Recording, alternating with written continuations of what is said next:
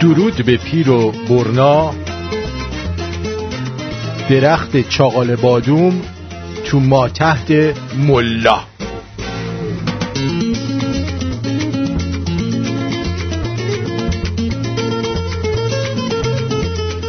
امروز آدینه 24 اپریل 2020، 5 اردیبهشت 2579، در ایران 6 اردیبهشت. با شما هستیم از کازابلانکا، نه بلکه از تورنتو. ولی باحال بودا. اینجا رادیو شمرون صدای ما رو از کازابلانکا میشنوید.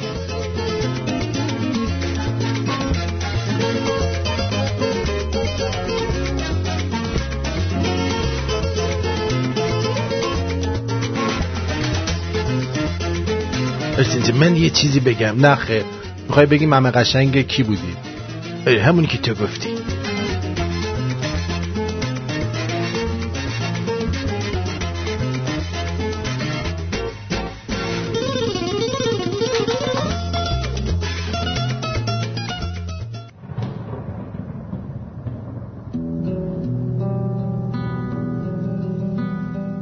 وقتی که حرفا تو مغز آدم جوش میزنن و تو دل آدم آتیش میندازن، همه گرم و گیران.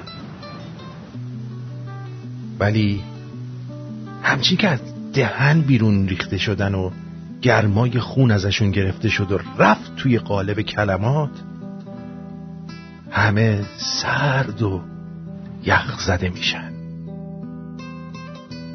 یهو خراب میشی، مثل یه ساختمون، مثل یه عمارت که رو لجن بنا شده باشه. صدای خراب شدن خودتو میشنفی. چطور بگم؟ میشنفی که یه چیزی تو دلت خراب شد، رو هم ریخت، رو هم. اون وقت دیگه تو هیچی نداری، نه دستی که نوازشت کنه، نه اعتماد و نه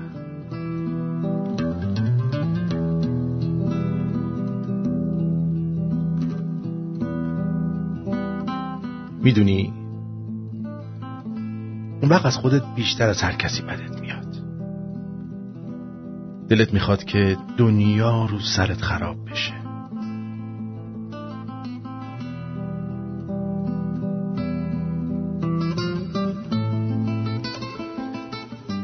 ای کاش غزل یک ثمری داشته باشد، در حال خرابم اثری داشته باشد. هر روز فقط عرض ادب می کند این شعر. بد نیست که شعرم هنری داشته باشد. ای کاش که معشوقه خوش صورت چون ماه بر عاشق خود تک نظری داشته باشد. هر کس که به احساس بخواند غزلم را، از خواندن آن چشم تری داشته باشد. میشد که غزل قافیه بیشتری داشت، میشد که غزل هم ثمری داشته باشد.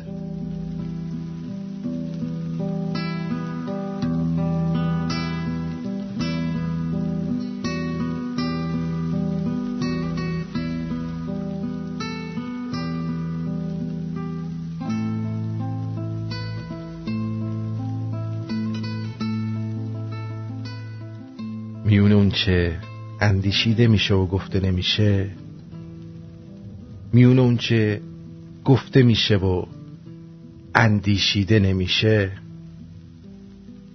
چه بسیار عشق که از دست میره. عکس چشمات پیش رومه، بغض عشقت تو گلوم بومه، صورتم از گریه خیسه، دیگه کار من تمومه، همه جا صدای چیغه، چیزی نیست خوابی عمیقه، روی دستای غریبم جای بوسه های تیغه.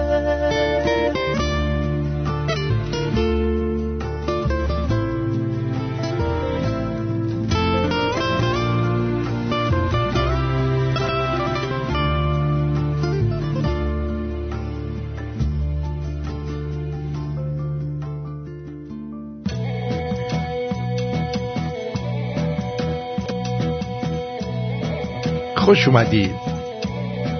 یه چیزی بذار وحشی بازی بشه در آورد باش. وحشی بازی؟ این خوبه؟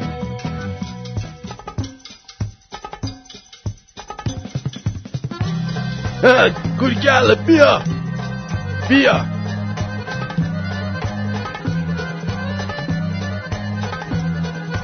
وحشی بازی را بندازیم.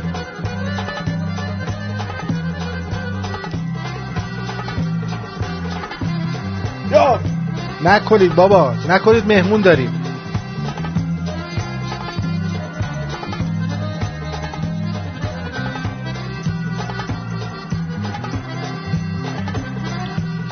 خیلی خوش اومدید. امیدوارم حال و احوالتون خوب باشه و به قول معروف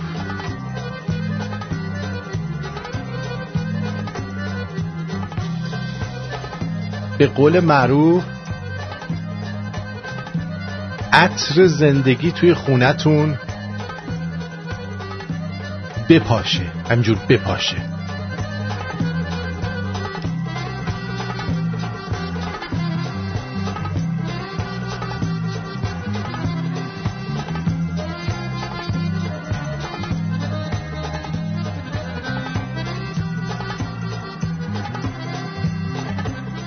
درود دارم خدمت خانم آلاله. آلاله جان درود بر شما.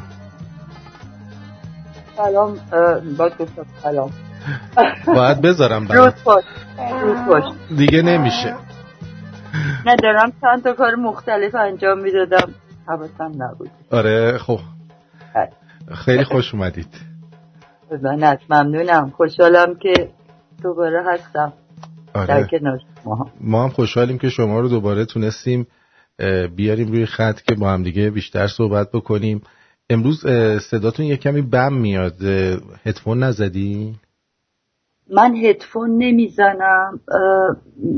متاسفم بهت بگم که من دستکش هدفون اینجوری میزنم یا نمیتونم راحت صحبت کنم، بعد هی میفته از گوشم، مگر حالا دیگه شما بفهمید مثلا تصویری دیگه یکم آبروداری کنم گوشی بزنم به گوشم. صدام الان درست نیست؟ الان خوب شد، الان صداتون خوب شد.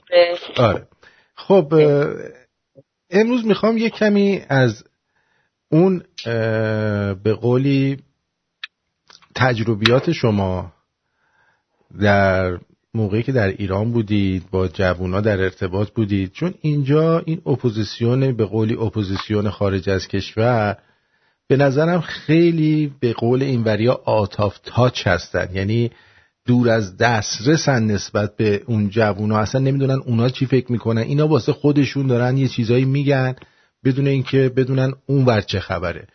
بله. چقدر تفاوت فکری هست، چه چیزایی رو اینا نمیدونن که باید بدونن؟ تو راجع به تفاوت میگید، والا خیلی تفاوت هست. یعنی شما ببین نمیشه آدم بر پایه روایات مثل شیعه اینور دنیا من بشینم در امنیت، یعنی هر چه قدم اینور دنیا سخت باشه، مشکلات باشه، ولی باز هم در یک شرایطی که شما دروا میکنی میری بیرون، حقوقی داری، محترمی، آرامشه، صدا از هیچ جا بلند نمیشه. بالاخره یه پشتوانه هایی هست و حالا مثلا 4 تا خبر ایرانم گوش میدادم، خیلی ناراحت میشه، بعدم یادش میره کار دیگه‌شو میکنه. تفاوت واقعا از زمین تا آسمانه. یعنی مثل اینکه من در یک زندانی دارن شکنجه‌ام میکنن، البته نه در ایران چون در ایران توی زندان و بیرون زندان تفاوته، یکم فقط شکنجه اضافه میشه، شکنجه بدنی، ولی بیرون هم خب داری شکنجه میشی. نه خیلی تفاوت است. بخوام حرف بزنم خیلی میتونم ادامه بدم روی این داستان، ولی پس ادامه بدین روی این داستان، ادامه بدین. بسیار تفاوت است.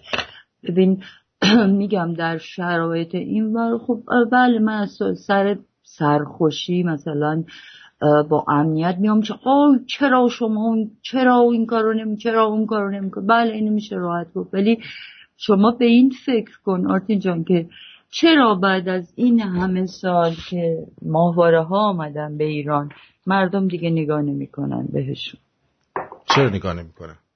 برای اینکه اصلا فاصله خیلی زیاده، اینا از یه چیز دیگه میگن و بعد مردم دیدن خب اصلا این حرفایی که اینا میزنن، ماهایی که در ایران بودیم حالا یا هستن بچه‌ها، ماها خیلی جلوتریم تا این ور. یعنی مایی که داریم میکشونیم و اینا. یه چیز جالبه بگم، چیزی بود که خیلی بهش فکر میکردم و دیدم خب هیچ راجبش صحبت نمیشه. چرا ما آقایونی که حالا خانم ها آقایونی که کار حالا سیاسی به قول خودشون، ولی حالا من که اصلا اینا سیاسی نمیدونم میکنن، ببین همه ما مفسر داریم فقط. ما تفسیر یعنی چی؟ یعنی میشینند اتفاق میشه، اتفاق میفته، بعد همه شروع میکنن اون اتفاق رو تفسیر کردن. درسته؟ شما غیر از این توی این آقایون خانم هایی که راجع به ایران صحبت میکنن به جز تفسیر شما چیزی دیدی؟ نه دیگه، میشنن وقایع رو تفسیر میکنن. یعنی چیزی که اصلا برای ما تو داخلی اصلا مهم نیست، ما خودمون داریم میبینیم، لمس میکنیم و خیلی قشنگتر میتونیم تفسیر کنیم. ما کسی رو ندیدیم، من ندیدم، شاید هست، شاید وجود، من ندیدم، شما به من بگو. کسی رو ندیدم که بیاد صحبت کنه و بگه که آقا این خانم، این منم اعتقادم بر اینه، فکر میکنم که در آینده این اتفاقات میتونه، نه دیتیلا، به طور کل مثلا صحبت کنه و بگه من پاش وای میستم. اگرم اشتباه باشه خب میاد بگه من اینجا اینو اشتباه کردم. یعنی ما کسی رو نداریم که فردا رو به آینده رو به بچه های ما، چون واقعا میدونین ایران هلوش 65% جوان هستن و بیاد بگه جوونا این کار رو باید بکنیم، این کار رو بکنیم، این خودتو. ما در یک دوره این کار رو کردیم، حالا بعدا اگر خواستیم مشخصات مثلا کارهای سیاسی اجتماعی که ما در ایران کردیم ماهی بعد خواستی سوال کنیم میگم برات کی چطور. ما در یک دوره‌ای که هلوشه فکر میکنم 1376 به بعد که منم یه مقدار جدی‌تر شدم روی فعالیتایی که میکردم و نفرتی که از این سیستم داشتم، یه کارهای بزرگی ما کردیم. یعنی چرا؟ چون اعتقاد داشتیم، شفاف بودیم و گروهی که بودیم منم پنم این چیزا نبود، همه با هم بودیم و یک هدف فکر میکردیم که اون سربلندیمون بود. بعد ببین اصلا حالا جمهوری خیلی البته آیتما بوده، مثلا یکیش خود حکومت اسلامی، حتی جمهوری اسلامی به نظر من اشتباه گفتم چون مثلا جمهوری وجود نداره، اصلا حکومت اسلامی به نظرم جا افتاده تره. من ببخشین از این ور انقدر مطلب و انقدر سالها مونده همینطور در من، ببخشید زیاده اون اطلاعات قاطی میکنم ولی موقع دوباره باید برگردم. مثل که من نباید خیلی پخش صحبت کنم، باید مثل همه توی چیزی بنویسم و اونو برم.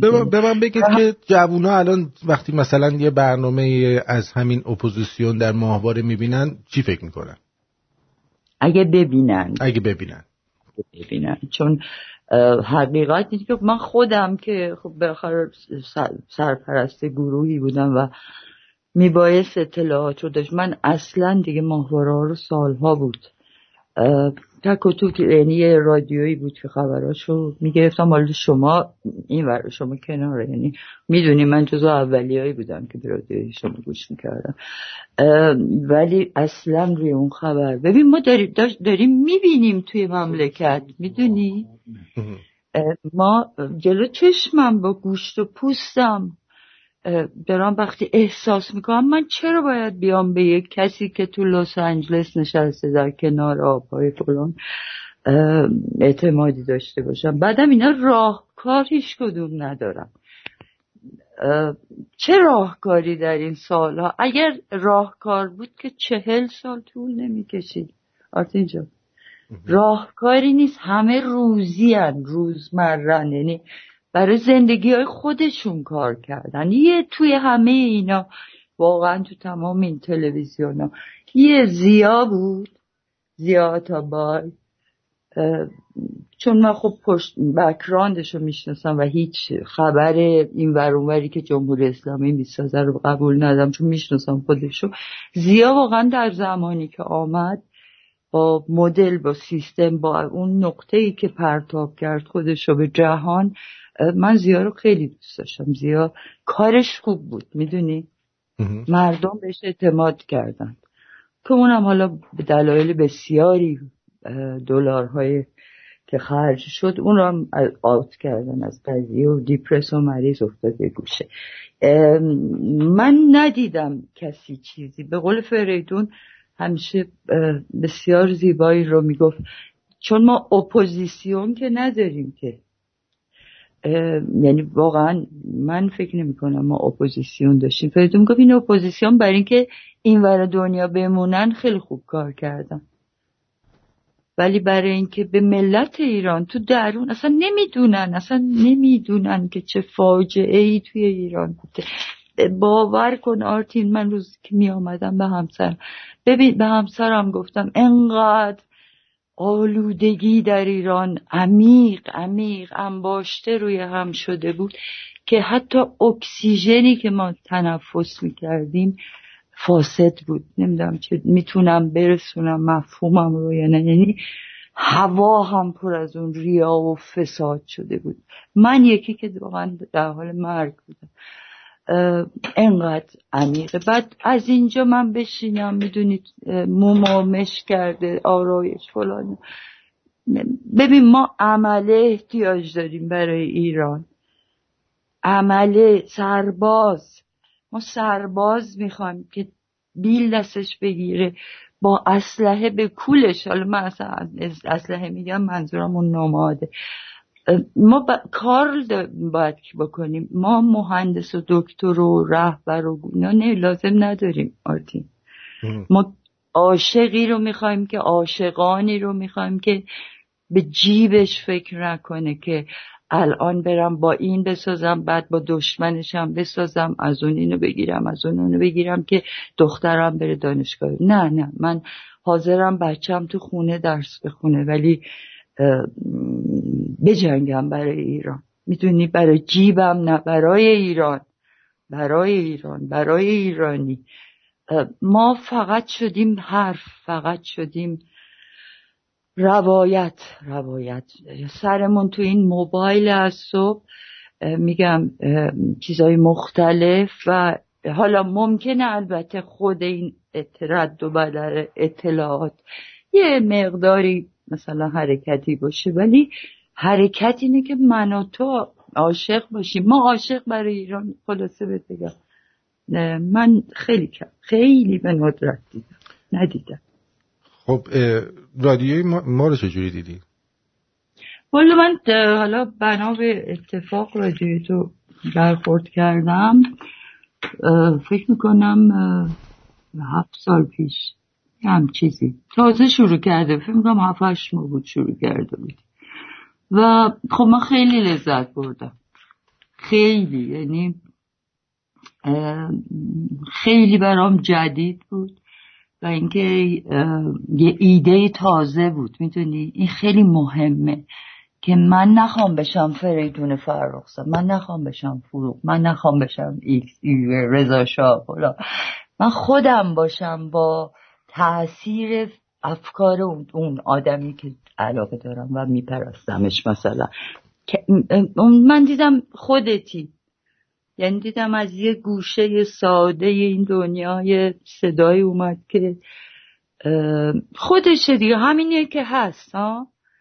یعنی تظاهر و وای بی تربیتیه، وای نه، من اینم میخوایم بخوایم نمیخوایم نخوایم. من خیلی خیلی لذت میبردم، حتی بعضی موقع ها، چون من مادرم خیلی خانم چیزی بود، حرفای بد نزنی فلان، نه تو خودش هم خیلی بی‌تربیت میشد اون پشت با من، ولی میگفت نگین از این حرفا چه فهمه. من بعضی موقع رادیاتور میبردم و اونجا یعنی تو موبایل روشن میکردم، پیش مامان بودم گوش میکردش رادیاتور و واقعا صدای خنده هاش من تو گوشمه که قاقا میزد، هر بعد خندت میگیره. یادم میاد تو خیابون من با سگا خوب میرفتم پیاده روی، تو خیابون میرفتم چند تا جوون دیدم از اون ور مثلا دارم همینجا بلند مثلا رادیو شعر رو میشنوی. یعنی اینجوری حتی من حالا نه اینکه بگم تبلیغ بر تو میگم، نه من که اون موقع با تو حرف نمیزدم، واقعا دلم میخواست که جوونا بشنوم و شاد باشم، چون شادی تو خاک ما اصلا پیدا نمیشه، یافت می نشد. و اگر کسی بتونه لحظه ای من سوخته واقعا دردناک غمگین بی آینده رو بتونه لبخندی بزنه، به نظر من خیلی خیلی اصلا جایزه داره، جایزه داره. چون میدونی ایرونیام اینو حتما میدونی، ما ایرونیا ساده نمیخندیم به هر چیزی. این ورا آبیا ببخشیم پشه رد میشه ها ها ها ها همه شو خندیدن، خیلی مثل همه چیز دیگه شون صاف ساده است. ما نه، ما ایرونیا رو خندوندن کار هر کسی نیست، یعنی کسی بتونه بخندونه ما رو پس حتما بلده کارش. دقیقاً. ولی من نمیدونم، البته خودم نمیدونم که خنده دار هست یا نه، ولی میگن هست بعضی وقتا. نه ببین یه موقع هایی که اصلا بهت بگم، البته این برنامه روزانه داشتند، نمیدونم میدونن آدم ها میتونن بهش فکر کنن که چقدر میتونه مشکل باشه، مخصوصا در ضعف مالی ما ایرانی ها این وراب که یعنی باید به چیزهای مختلف زندگی رو فکر کنه آدم، هر روز هم باید سوژه داشته باشه. خب یعنی ممکنه که روزایی مثلا برنامه تو تموم میشه، مثلا کسانی که گوش میکنن مثلا پیش خودشون بگم مثلا چی بود برنامه، مثلا خنده مثلا نبود فلان، ولی همون لحظه باید فکر کنن که پریروز از خنده رو زمین افتاده بودن. خب یعنی بدونن که کسی هم که برنامه اجرا میکنه ربات نیستش که هر روز میدونی همون جور باشه، یه روز خیلی بامزه است، یه روز کم بامزه است، یه روز جدیه، یه روز بد اخلاقه. میدونی من که به نظرم خیلی بعضی موقع واقعا بامزه، خیلی بامزه. لطفه. خب الان این یه عده میگن ما رهبر میخوایم، این یعنی چی؟ حالا باید چی کار بکنن ملت؟ من بگم عده کیه مثلا جان؟ آدمای ایران که نمیگن. ما هر دفعه مثلا صحبتی شده یه عده اومدن گفتن ما رهبر نداریم. خب چند تا دیدگاهه، ولی حالا من چیزشو میگم، به نظرم اون برترینشو میگم. ببین ما ایرانی‌ها 40 سال هیچ کس پشتمون نیست، یعنی در یک مملکتی هستیم که ما رو به کشتن میدن رسما و پشتوانه‌ای که به عنوان پدر یا مادر مملکت، یعنی اون بالا کسی نیست و اون کسایی هم که هستن ما رو ترجیح میدن بمیریم، آزارمون بدن، شکنجمون بدن. خب این یه بی‌پناهی در ماها به وجود آورده و اضطراب، ترس و البته از یه طرف حسن بوده چون مستقل داریم میشیم، یعنی وقتی که کسی پشت آدم نمیشه خودش بلند مجبوره بشه دیگه ها. ولی چون خیلی ظلم شده به ما، یه گروه هایی هستن که البته ببین الان نیست این صحبت ها، الان اگر شما دقت کنی کمتر این کلام رو میشنوی که ما رهبر نداریم. چرا؟ چون واقعا در سال گذشته یه اتفاق مهم افتاده داخل ایران، هم یادشون رفت. من نمیدونم چرا شدیم موج سوار، یه خبر میاد همه کرونا، همه آبان ماه، همه هواپیما، بعد همه یه دفعه نیست میشه. ما باید اینا رو دنبال کنیم، نه اینکه انباشته بشه. یعنی چی میشد الان ما به قول این توییتری یا انفجار توییتری یه دفعه همه راجع به همون آبان ماه، بابا چی شدن اون جوونایی که تو مغزشون جلوی پدر مادرشون گوله خورد؟ میشه اینو فراموش کرد؟ پدر مادراشون چی شدن؟ چی؟ پدر مادراشون چی شدن؟ پدر مادرها عزیزم تمام جد آبادشو بردن تو زندان. مگه شوخی داره؟ ما اینجا بشینیم راحت، تو میدونی اون تو یعنی چی آرتین؟ میتونی حسش کنی یعنی چی؟ میتونی فکر کنی توی انفرادی وقتی تو رو میندازن توی یه جای 1.5 متر نمیدونم در 1 متر دراز، نمیتونی پاتو حتی دراز کنی، بعد اصلا صدایی نیست، یعنی ماها تو در تنهایی. خب اصلا اینایی که دیوونه نشدن خودش خیلی اینه که من میگم اینایی که الان مثلا این 3-4 هزار نفری که زدن تیر کشتن همه پدر مادراشونو دستگیر کردن؟ من فکر نمی‌کنم 3-4 هزار نفر باشه، حالا 1500 نفر. من فکر می‌کنم یه چولوش مثلا 600 نفر، یعنی 600-700 نفر. آمار خودشون بوده 1500 نفر کشته شدن. جمهوری اسلامی که کدوم آماری ما اصلا نداره. این یه صحبتی از روی رادیو فردا و رادیو فردا این مقدار اینو چیز کرد، این خبر 1500 تا رو که البته بهت بگم رو برآورد بوده دیگه. ما خب مثلا من همسرم واقعا روزی چقدر از این فیلم ها میماد که حتی کلی دارم خاک میکنن. درسته. ولی دیگه 3-4 هزار نفر یکم is too much. خب همین این 600 نفری که شما میگید فرض کنیم این 600 نفر فامیل، خانواده، کس و کار نداره، حداقل 24000 نفر همین 600 نفر کس و کار دارن. این 24000 نفر کجا دارن؟ کاری از دستشون بر نمیاد.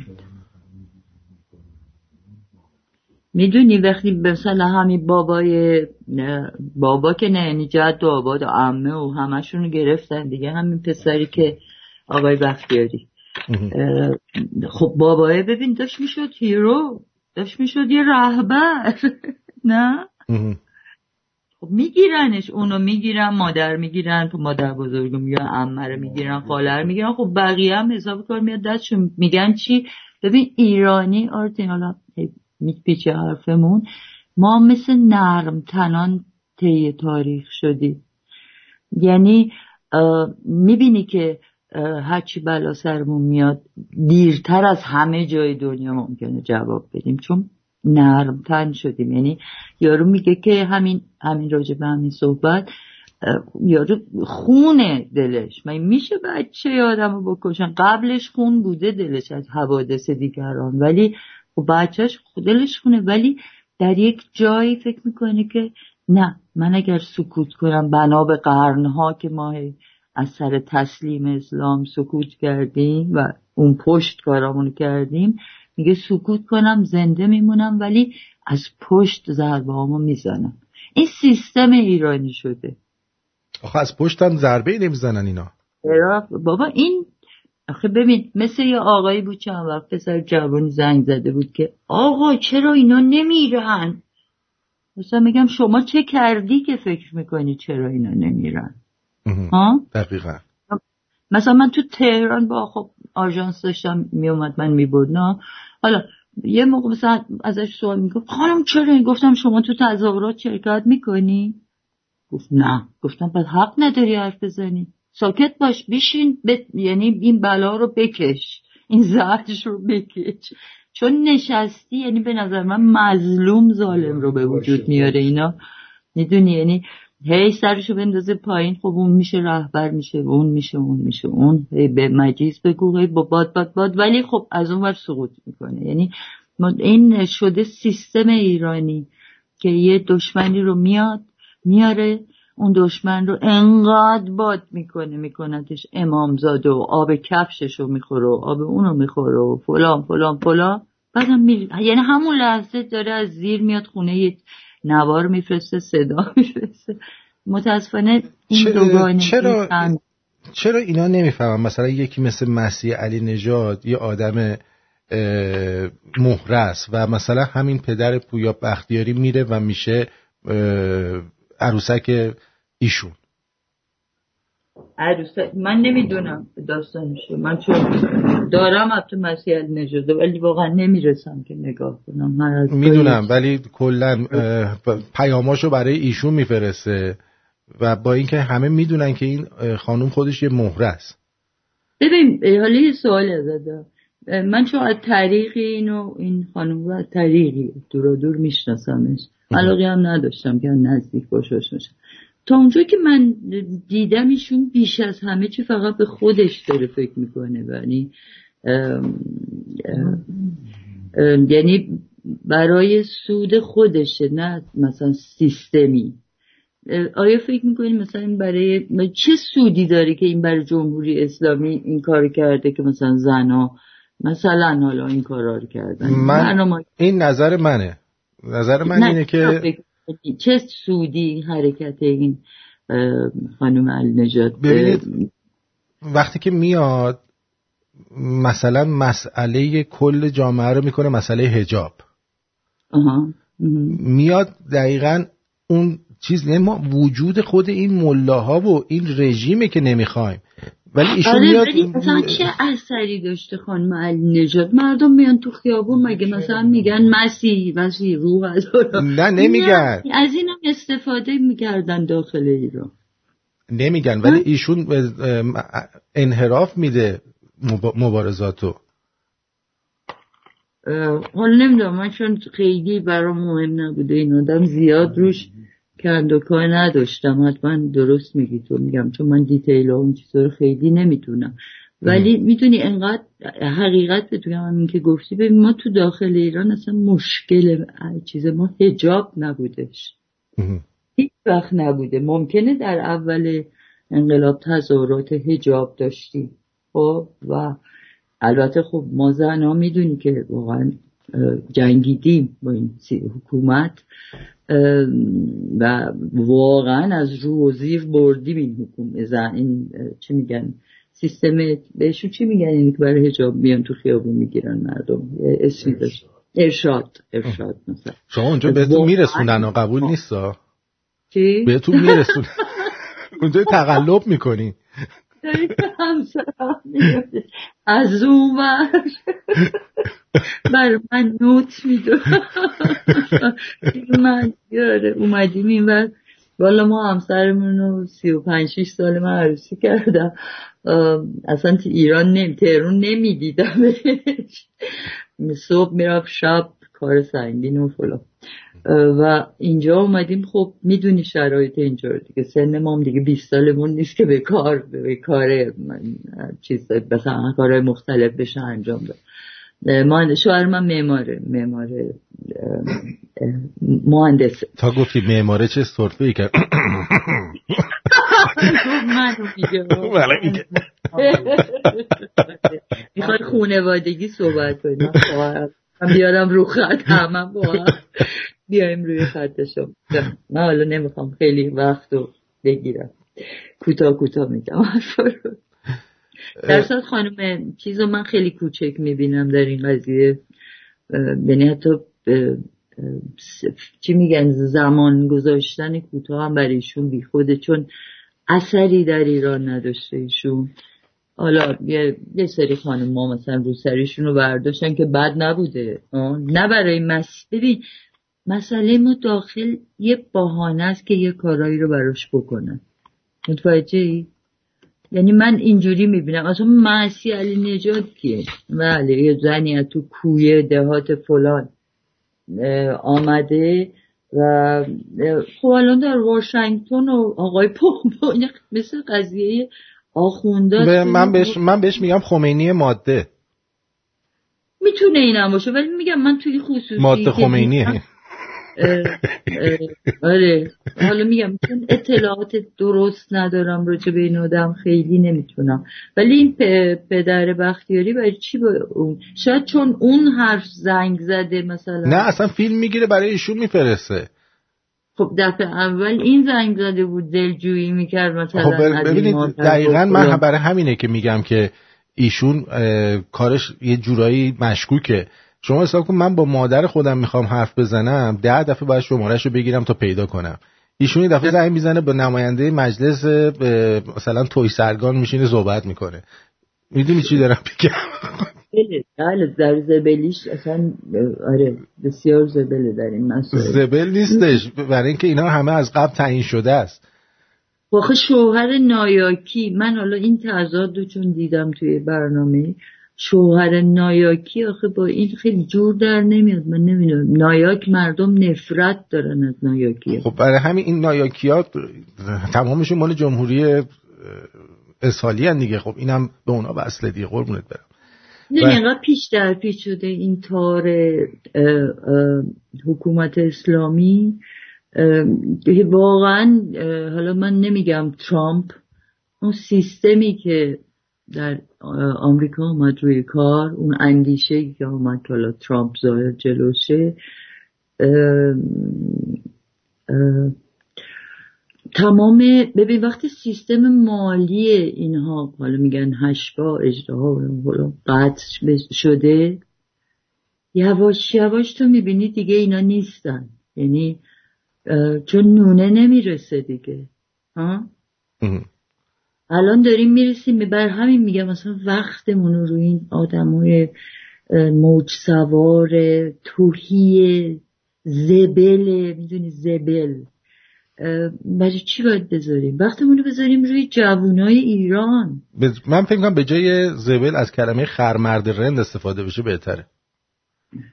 نمیدونم ببین تو این سیستم آخوندی گروه‌های این شکلی خب مثل قارچ آمدن بیرون که ما اصلا ندیده بودیم این تیپی رو و پولای جمهوری حکومت اسلامیه دیگه که اینا رو رشد. ولی وقتی پول نیست من مطمئنم شما یه فاصله خیلی کوتاه دیگه همین الان من خودم به نوبه خودم چون از گذشته ها خیلی چیزا از این کارهای امنیتی میدونم، میبینم که خیلی کم شدن تلفن‌ها، سیستم‌های امنیتی، اینایی که گوش میدن توی ایران، گروه‌هایی که این ور داشتند بلافاصله البته روی اون برنامه چیزت من دیدم آمدن. یه کدوم برنامه داشتی که سیستم امنیتی دیدم 2 تا 3 تا زمان برای روزی که راجع به رضا پهلوی صحبت می‌کردی که چی بود؟ در مورد دولت در تبعید داشتیم صحبت می‌کردیم. دولت در تبعید بله. اینا تا میبینن یه چیزی جایی داره میگه که منفی هم توش داره از خانواده پهلوی میتونه پیدا کنه آدم. در گذشته که واقعا ببین شاید بگم 200 نفر اینجوری داشتن، مثال میگم تعداد بالا که می اومدن روی خطوط، ولی خب الان چون اکثرا خریدن البته اکثر این ماهواره ها و اینا رو و رسوخ یعنی کردن توشون، میبینید دیگه تک و توک میان. ولی دیدم اون روز 2 نفر 3 نفر اومدن رو خط تو و میخواستن منحرف کنند که یعنی تو داری علیه پهلوی رو صحبت میکنی که خب اصلا اینطور نبود. بیهوده‌ایه چون با بزرگان نمیشه در افتاد.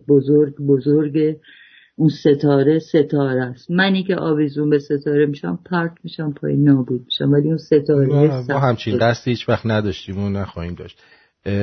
عرضم به حضور شما که توی ایران چند درصد از مردم دنبال اینن که این رژیم بره، چند درصدش فکر میکنن که میتونن این رژیم رو اصلاح کنن؟ کجا رو میگی شما؟ توی ایران. توی ایران دوباره بگو چند درصد این جوونا دنبال اینن که این رژیم بره، چند درصد فکر میکنن که میتونن این رژیم رو درست کنن، مثلا با رأی دادن و اصلاح کردن؟ من فکر میکنم یه آب باریکی از اصلاح مونده، خیلی باریک، و اون باریک اگر ببینه به این ور آمده، این طرف ما آدمایی که مثل من، جوانایی که مثل من فکر میکنن، همه میان این ور. الان به نظر من همه این ورم به این طرف هستن. همه که میگم ولی 100% که ما وجود نداره، ولی من 90% این ورم. اون 10% هم به یک تعمونده های اصلاح طلبا و این نونخورای حکومت میشه حسابشون کرد. ولی نه خیلی، ببین هرچه این دایره تنگتر شد، این دایره نابودی ایران و ایرانی، طبیعتاً خب توده ها اول خب الیتا بودن، یعنی اون طبقه کم که جلو میرفتن تو تظاهرات شلوغ میکنن، فکرای اینجوری انقلابی که نه، فکرای نابودی اینا رو داشتن. ولی هر چه که این تنگتر شد و از بدتر شد، مصیبت ها بیشتر شد، اندوه، غم، بیکاری، بیایندگی، بی میدونی خب طبیعتا این هیزی. الان من فکر میکنم همون 90 که بهت گفتم، یعنی کسایی رو میبینی که دیگه دارن فحش خواهر و مادر میدن از خود توی حکومتی ها.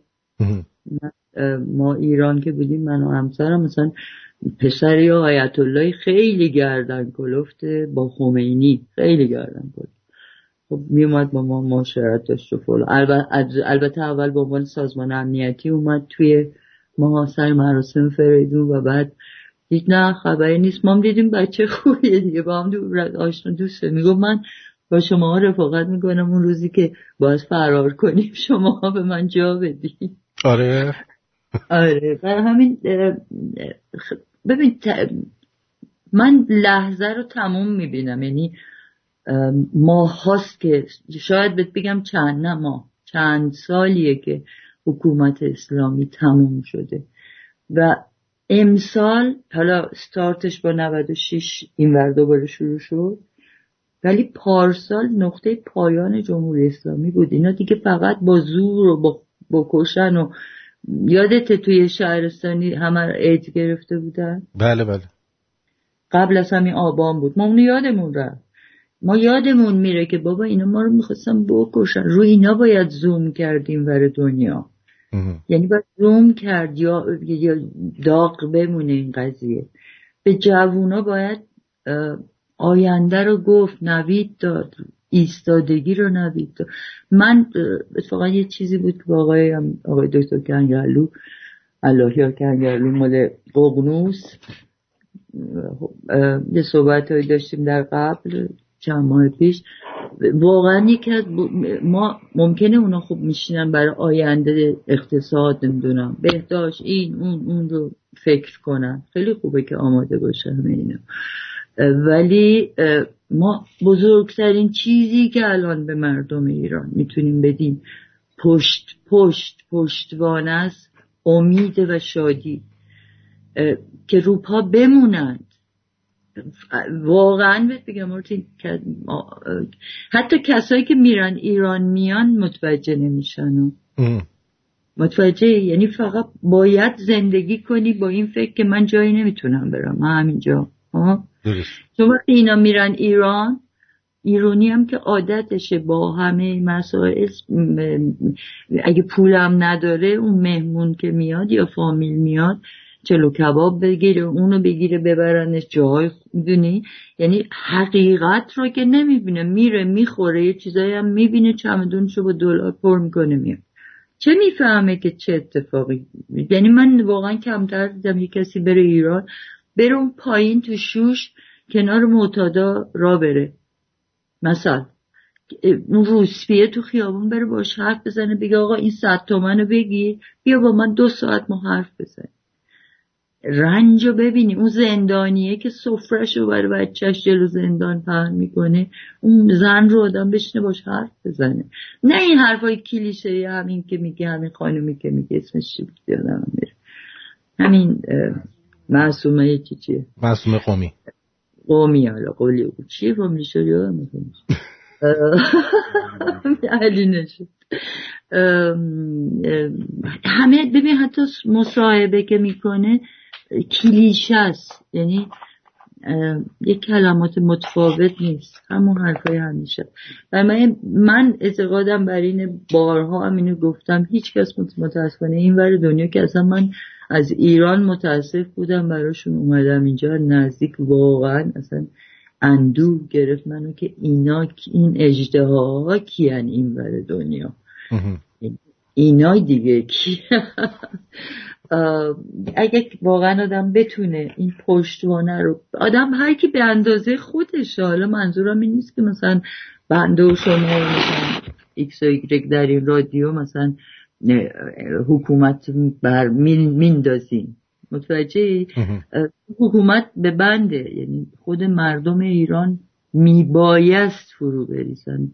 ممکنه در پشت هم کمک های بسیاری اون زیر دست به دست هم بده که مردم بتونن این کار رو بکنن که حتما هم هست، ولی ما مردم ایران به دست خودمون باید حکومت رو بریزونیم تا بتونیم سربلند باشیم. مثلا آقای امیدوار، من چند تا برنامه‌شون گوش کردم، نمیدونم چرا ایشون از اسلحه صحبت میکنن و اینکه تنها راه اینه که مردم اصلا، عزیزم ما در ایران زندگی میکنیم، در منطقه‌ای به اون حساسی، با اون خاک حساس که میبینی در جهان دیجیتال 40 سال طول کشیده، اونم به علتی که جای به خصوصیه و نمیشد شوخی کرد زیاد باهاش. اگر اسلحه باشه که تمام ایران تکه تکه میشه. بعد ما چطوری میتونیم بگیم سربلند، بگیم ما برای آزادی ایران جنگیدیم؟ میشه گفت؟ من فکر نمی کنم ایران تکه تکه بشه. اگر نه گفتم اگر سلاح، نه سلاح هم باشه تکه تکه نمیشه. اصلا شما بدون اگر سلاح در دسترس مردم میذاشتن، با این حجم ظلمی که به مردم شده، میگم که دیگه علنا میکشن تو خیابون و میگن به فلان، اصلا مهم نیست، برای اسلام کشته بود، مثلا مهم نیستش. مطمئن باش اون کشورهایی که در انتظار هستن، همون روسیه که اون بغل هست یکیش، مطمئن باش که کردستان جدا میشه، جنوب جدا میشه، یه تهران و چند تا چیز میمونه، شمال جدا میشد. من اینو مطمئنم. میگم اینا، من چون مثل آقایون و خانمایی که عادت کردم بیان جلو دوربین و خب خیلی کلمات به خصوص صحبت از پالیتیک و سیاست و مسائل اجتماعی میکنن، من اونجوری بلد نیستم صحبت کنم، برای میگم بحث طولانیه این. حالا من اگر علاقمند باشی میتونم یادداشت کنم، اگر روزی باز دوباره حرف زدیم راجع به این قضیه یکم بازش کنم، چون این رو میدونم که این اتفاق میافتاد و اصلا دموکراسی به این نمیگن. شما در هیچ جای جهان که به دموکراسی رسیدن با اسلحه نبوده، هیچ جا. آمریکا که اسلحه بود. در آمریکا در چه سالی؟ در چه کی داریم؟ همش اسلحه بود دیگه، تا وقتی به دموکراسی رسیده هنوزم اسلحه داره. من نمیدونم، من نظرم اینه که با اسلحه، با جنگ، با اینجور، من آخه ببینید، من اینو دارم به شما میگم، شما داری گاندیوار فکر میکنی. چی؟ این آقای ببخشید تو شما صحبت میگم گاندیوار داری فکر میکنی شما، ولی ما با مثل گاندی داری فکر میکنی. با یه مش حیوان ما طرفیم، با حیوان وحشی که نمیشه با ناز و نوازش برخورد کرد. همون حیوان وحشی رو اگر راه و روش رو داشته باشی که چه راهی داره، باور کن که اون حیوان، حالا میگیم حیوان شرف داره، اصلا حیوان واقعا، ولی حالا مثال هست، همون حیوان رو میشه آرومش کرد. میشه. نمیشه. من اینجا باید مخالفم. اوکی. این نیاز به من، چون باید اطلاعاتی رو در بیارم. میگن چی میگن؟ توافق در عدم توافق با هم میکنی. نه مسئله نیست، آدم میتونه شبیه به هم فکر نکنه. من نمیگم صرفاً با اسلحه ها، من اصلا صرفاً نمیگم با اسلحه باید با اینا چیز کرد، ولی نباید باشون آروم بود. اگه داره حمله میکنن مردم باید بریزن سرشون بزنن. این یه چیز دیگه است. ببین این یه چیز دیگه است، سلاح وارد شدن و سلاح ما داریم، نارنجک یه چیز دیگه. بله من خودم انقدر آدم از اینا رو زدم تو تظاهرات. آره دیگه، منم همینو میگم، سلاح تو ایران کم نیست. شما اکثر سلاح نمیخواد، چوبای کلفت کوتاه تو زیر چیز ما میبردیم، به همچین میزنی پس گردنش رب و رب بشه یاد کنه. دقیقاً. نه این یه داستان، این جنگیدن مدنی وقتی داره میکشت اون وسط، خب تو هم میزنی، باید بزنن، پشت هم نباید خالی کنن. این دفعه خیلی از اینا از بین رفتن. اینا صداشون در نمیاد اون پشت. یه چیزی ولوش نمیدونم 400-500 نفر از اینا رو مردم توی ایران زدن، از بین بردنشون. دقیقاً. حالا اون لحظه میرسه، دور نیست. یه ذره افکارتون رو متمرکز کنیم، بریم یه موزیک بشنویم برگردیم. اوکی.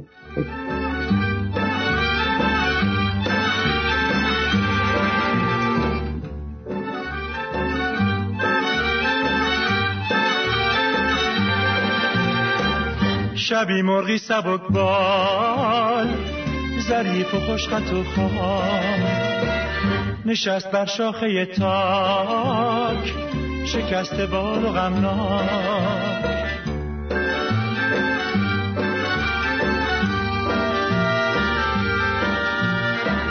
نشسته بر پرشتیر سیاه،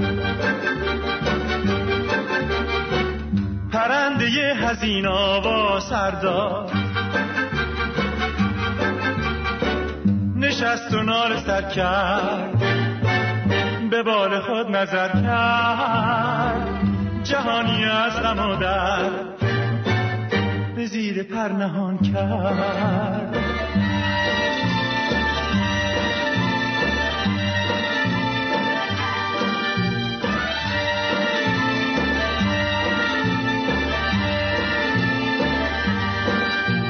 با مهنت سحر کرد آن شام غم، چشمش را دمی هم نگشود از هم.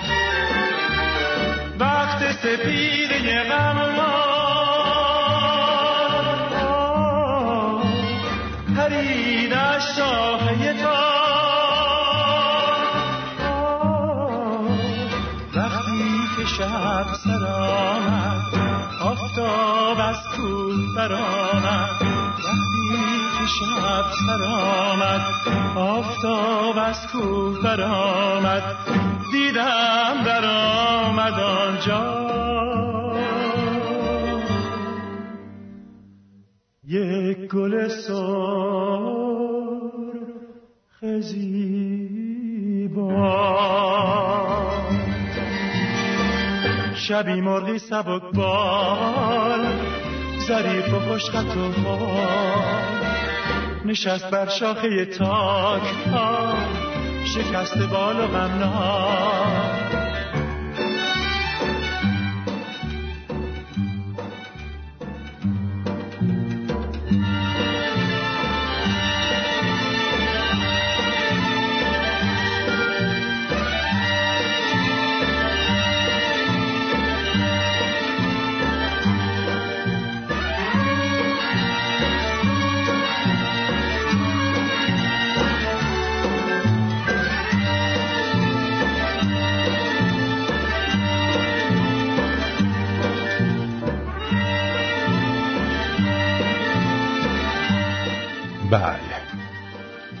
اینم از ویگن. بله بله یادش بخیر، یادش گرامی باد. بله. عرضم به حضور شما که یک کمی برای ما از اون چیزایی بگین که از اون خاطراتی بگین که خیلی از مردم در مورد فروغ جان یا فریدون نمیدونن. چی مثلا به من میدونی من یکم یعنی پخش اطلاعاتی میدونی کاری هم که میکنم روزمره انقدر چیزهای مختلف باور کن شد بگم چندین موبایل و تبلت و اینا پره از اطلاعات، ولی میشه که هرچی اطلاعات آدم یعنی یادآوری میشه بیشتر آدم یادش میره. حالا مثلا یه چیزی که یادمه میمونم چون آقای فرابهر گفتن، البته قبل از این من یه چیزی رو می‌خواستم بگم که بعد چون نوشتم بعد میگم راجع به اون بحث قبلی که داشتیم. راجع به آقای فرابهر صحبت می‌کردم، گفت راجع به یه چیزی داشتیم راجع به فریدون صحبت کردیم که به من یادآوری کرد. یادت امیل ساین مثلا آمده بود ایران؟ به یاد دارم که در یه دوره آجدا پکان و امیل ساین اومده بودن ایران و خب آقایون ایرانی چون جذابن خیلی به دنبال شکار این دو نفر، حتی اون طبقه‌ای که خب دستشون میرسید به این دوتا. خب نمیدونم فریدون مثل که توی کنسرتی امیل ساین دعوت کرده و خب با آشنا شده بودن. امیل ساین خیلی علاقمند به فریدون شده بود، بسیار بسیار زیاد، امیل ساین خیلی عاشق و فلان اینا.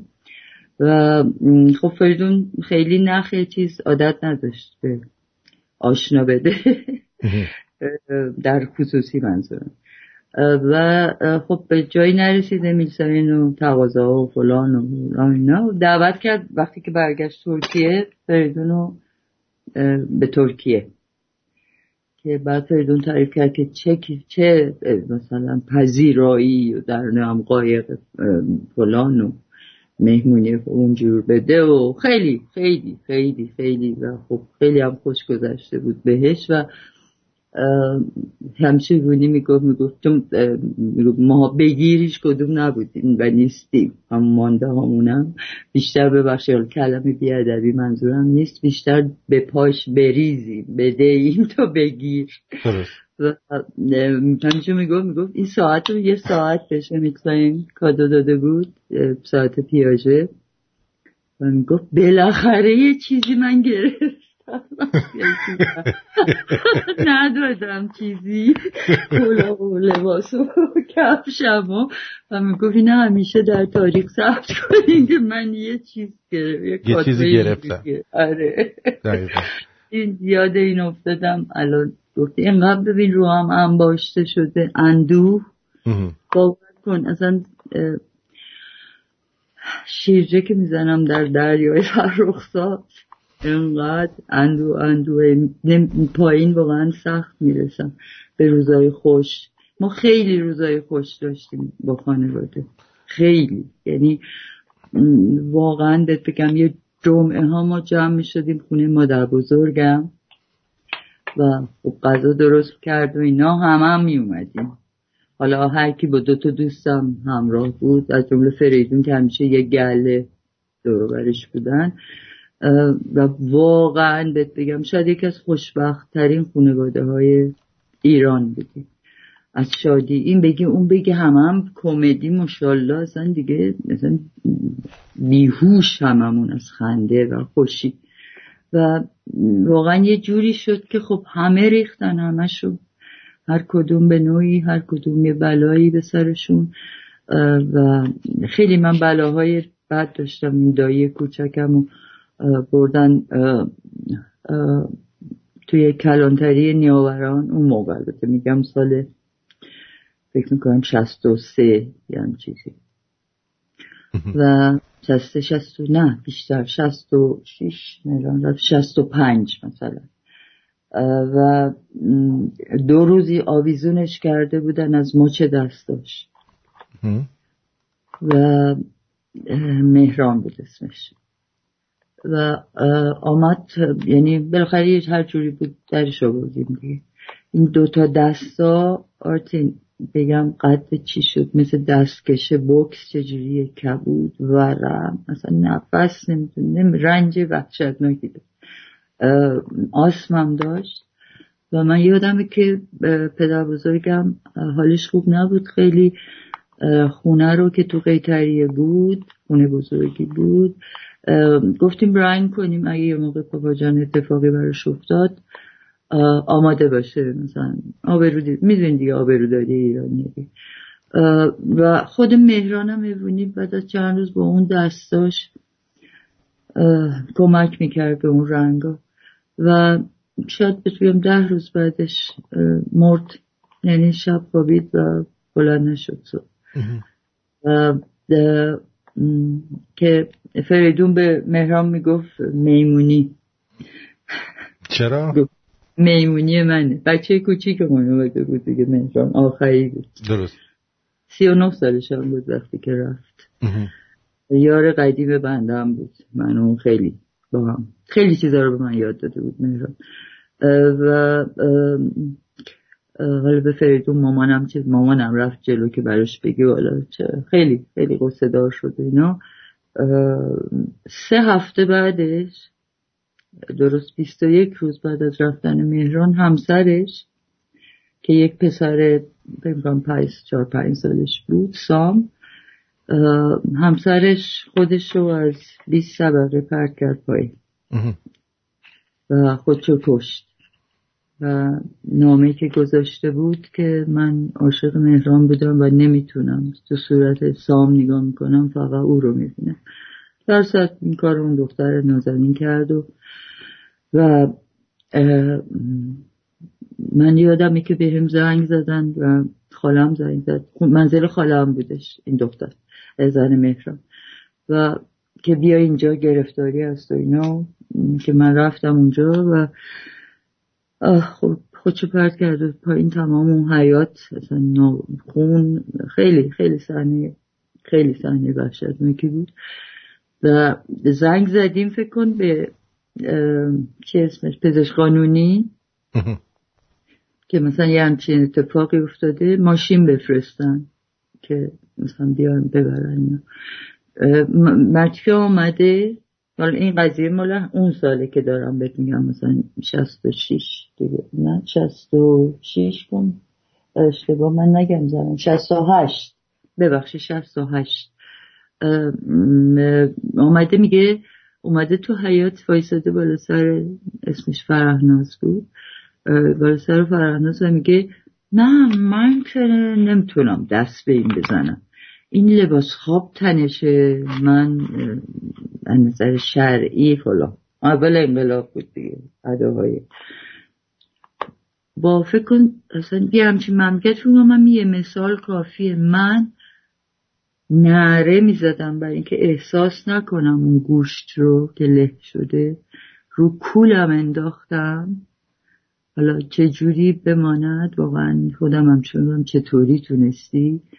و خب بردم تا دم ماشین که فاصله مثلا 7-8 متر دمه، و اینا رو با اون تخت چیز کردن و بردن. یعنی فکر کنم مملکتی که در این شکل بوده و ما رسوندیمش به این شکل، یعنی ببین بالاخره ما هم تأثیرات خودمون رو مردم داشتیم دیگه در با اینا. وسط صحبت زیگزاگ میزنم. این یکی از برای خودم یکی از تلخترین اتفاقات زندگیم بوده، یکی از واقعا تلخترین خانواده‌ام بوده. و حالا بعدش هم که به نوبه دونه دونه دونه رفتن. و یعنی ما خانواده به اون شادی، به اون سرزندگی، از لحظه‌ای که پای نعلین حکومت اسلامی واقعا روی اون پله های فرانس آمد پایین، ما دوچار بودیم تا همین الان دیگه که آخرای داستانه. فریدون مثلا 2 بار بردنش 2 بار فریدونو. اون موقع اول انقلاب بود، این خمینی تو مدرسه ایران پایین مجلس، اسمم خیابون نمیدونم، اون پایین اصلا کردن زندان، یعنی اون خونه یه قسمتش که خمینی می اومد، نه که خمینی اونجا زندگی نمیکرد، می آوردنش همونجایی که پنجره دیدید دستشو میذاره. آره. اول فریدونو یک بار که اصلا گرفتنش تو خونش، بعد زمانی بود که کی بود اسم این آقا یادم رفته، حالا یادم حجابر یزدانی هم اون گروه، یعنی همون اول قضیه بود که بعد از اون اعدامای اول درست و فریدون رو بردن تو زندان بود که حتی بعد که اومد بود بیرون میگفت شبا وقتی همه اینو میرفتن میگفت اینایی که پاسدارایی که هستن گفتن فرید جان بخون برای ما بخون، یعنی توی اینا آدمای چیز بالاخره بودن از اول که مثلا یادم حجابی ازنی فریدون میگفت پول منم پول گذاشتم، کلی از این زندانیایی که برای پول بودن اون موقع الان یادم نیست برای چی خریده بودن که اینا آزاد بشن. بعد دادگاه فریدون بود که من و مادرم رفته بودیم، فیلم خواهرم هم بود. ببین میگن این حالا مثال ایرانی میگن از هر دستی بدی از اون دست میگیری. یک محکوم داشتن فریدون میکردن، فقط اون روز حرف و اینا رو زدن گذاشتن چیز بعدی که مثلا حکم بعدی که اون تو زندان بمونه تا مثلا روز بعدی.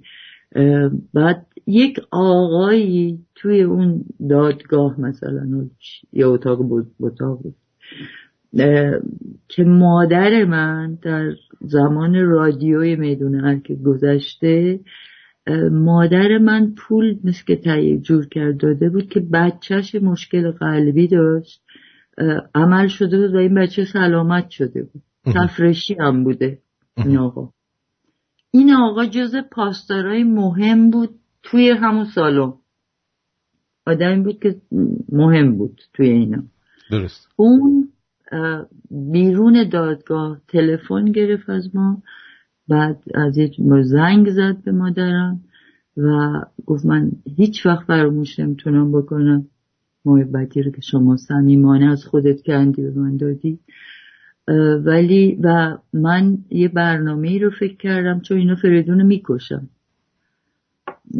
یعنی فریدون یه موجودیه که نباشه برای اینا بهتره و برنامه ریزی کرد این آقا.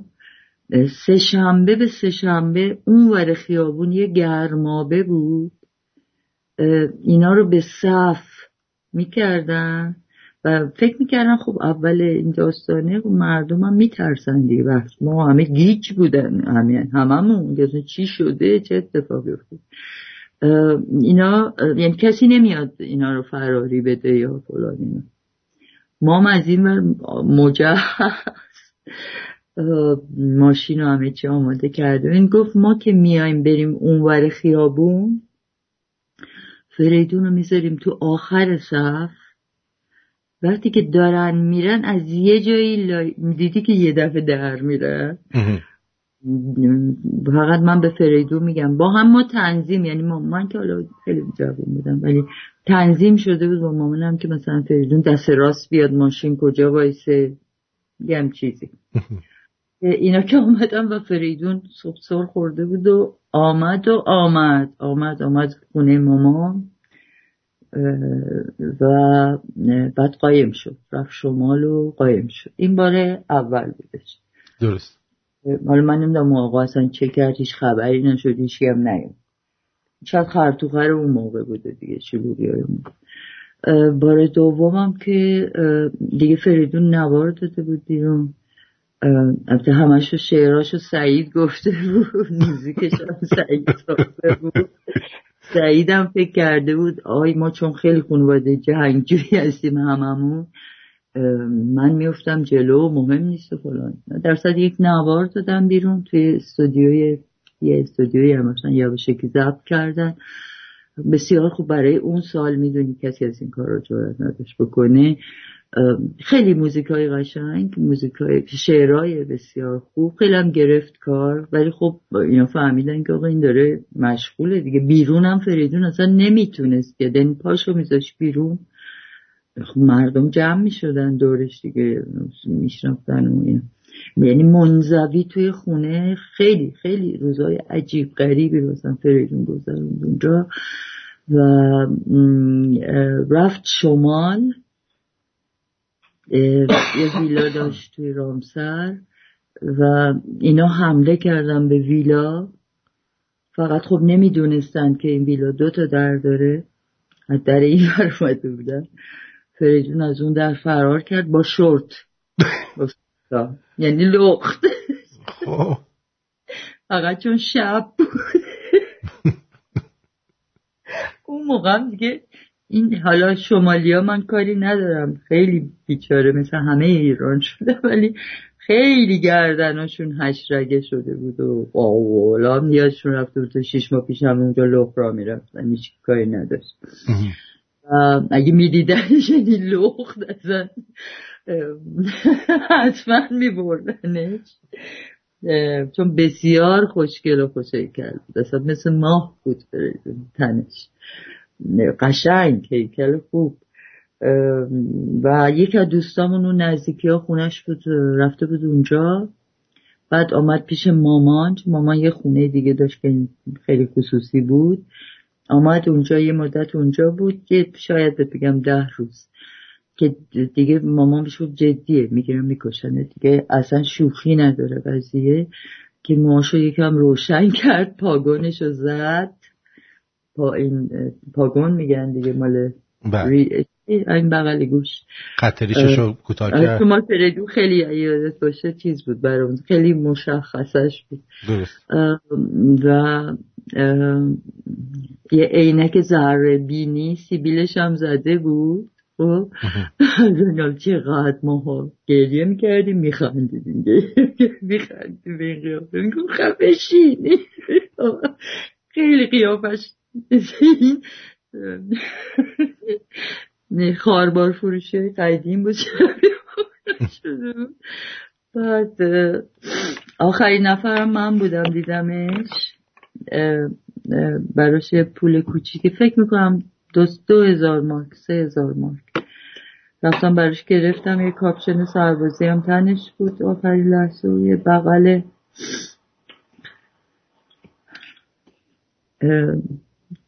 آغوشش خیلی بغل بود. هم دیگر رو بوسیدیم و رفت. حالا نمیدونم بقیهش دنبال کنم یا خودت سال دیگه. نه دنبال کن، برو جلو. بعدش حالا اینم به عنوان خنده بگم که سوار چیز که شده بود اتوبوس تا پله، 2 تا سگم زیر بغلش. یادم رفتیم. مثل من دیگه، منم 2 تا سگم زیر بغلم. سگاشو فریدون سپرده بود به یک دوستای خیلی نزدیکمون که باش معاشرت روزمره داشت و سگا میشناختنش. ولی اون زنگ زد شب آخر، گفت اینا هم تا اشک دارن میریزن دیگه، اینا اصلا چیز ندارن که من بتونم نگهشون دارم، اینا یا میمیرن یه بلای سرشون. فریدون این 2 تا رو زیر کاپشن سربازیش، 2 تا سگ کوچولو بودن مثلا 4-5 کیلو، سوار بر الاغ. ببینین چه جوری رفته تا ترکیه. فقط این تصویریه، اینا رو باید تصویر کرد. میگن سوار اتوبوس که پله ها رو اومده بوده بالا، راننده گفته سلام آقای فرخ.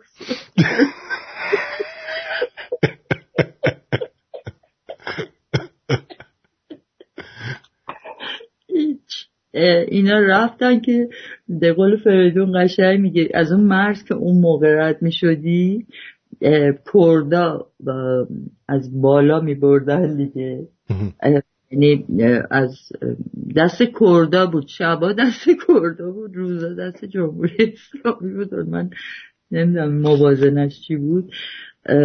از بالا رفتن اینا، حالا یه مقدار با الاغ پیاده، حالا به هر شکل. فکر میکنم به وان رسیده بودن، شهر وان فکر میکنم، حالا در سیواس وان، یه چیز که نزدیک توی ترکیه بوده دیگه. این کسی که پول گرفته بوده اینا گفته برین این خونه، توی این خونه و بهتون میرسه غذا هرچی میگم، بمونین تا من بیام. بمونین که یعنی پلیس آمد بدون گرفت و برد. منظورش این بود بمونین پلیس بیاد ببرتتون. فقط فریدون چون خیلی عکس و پوستر و گذشته‌ش و حالا چیزای مختلف توی ساک با خودش برده بود، وقتی که بردنشون فهمیدن که بالاخره اون موقع هم که خب ترکیه مثل الان خودفروشی نمیکرد پول بگیره آدم تحویل بده یا حالا هر کار دیگه‌ای، گفته بود یعنی فهمیده بود که کسی بوده که جونش در خطر بوده دیگه در ایران. درست. و فریدون با یه دوست خیلی خوبمون یه آقای آقلرپوری بود، نازنینی بود، پاریس تماس گرفته بود و اون کاراشو یه چند تا از این حکومتی‌های فرانسه رو میشناخت، ردیف کرد. فریدون وارد پاریس شد و همونجا تو فرودگاه بهش پالیتیک اسایلم دادن، پناهندگی دادن، پناهندگی سیاسی و خب وارد اون بار شد دیگه. بازم ادامه بدم؟ بله ادامه بده. یه جایش قیچی کندی مثل داستانهای دایجان ناپلون. خودم چیزم شدم راوی، کاری که اصلا فکر نمی‌کردم که نه خوبه، آخه جالبه گردن من بیفته. این چیزایی که شاید خیلی‌ها ندونن. بعد در پاریس خب اصلا آدم بشین نبود آرتین جان فریدون، یعنی بشینه امام زمان بیاد از تو چاه، یکی بیاد بیاره، کسی میآید، نه هیچکی نمیآید. به نظر منم درسته. شروع کرد به حرکت. چیکار کرد؟ یک تاکسی گرفت، رفت تمام پولدارای ایرانی که در فرانسه بودن، نه در پاریس، حالا با اونای دیگه ارتباط گرفت خارج از پاریس، ولی پاریسی‌ها رو رفت در خونه هاشون، کارت بلیت کنسرتشون به اونا فروخت به زور و یک کنسرت گذاشت. اولین کنسرتی که شاید فکر می‌کنم 2 ماه بعدش، 2 ماه و نیم بعدش، که من متاسفم که هرچی این ور اون ور زدم نتونستم، چون این کنسرت مال خیلی قدیمه دیگه.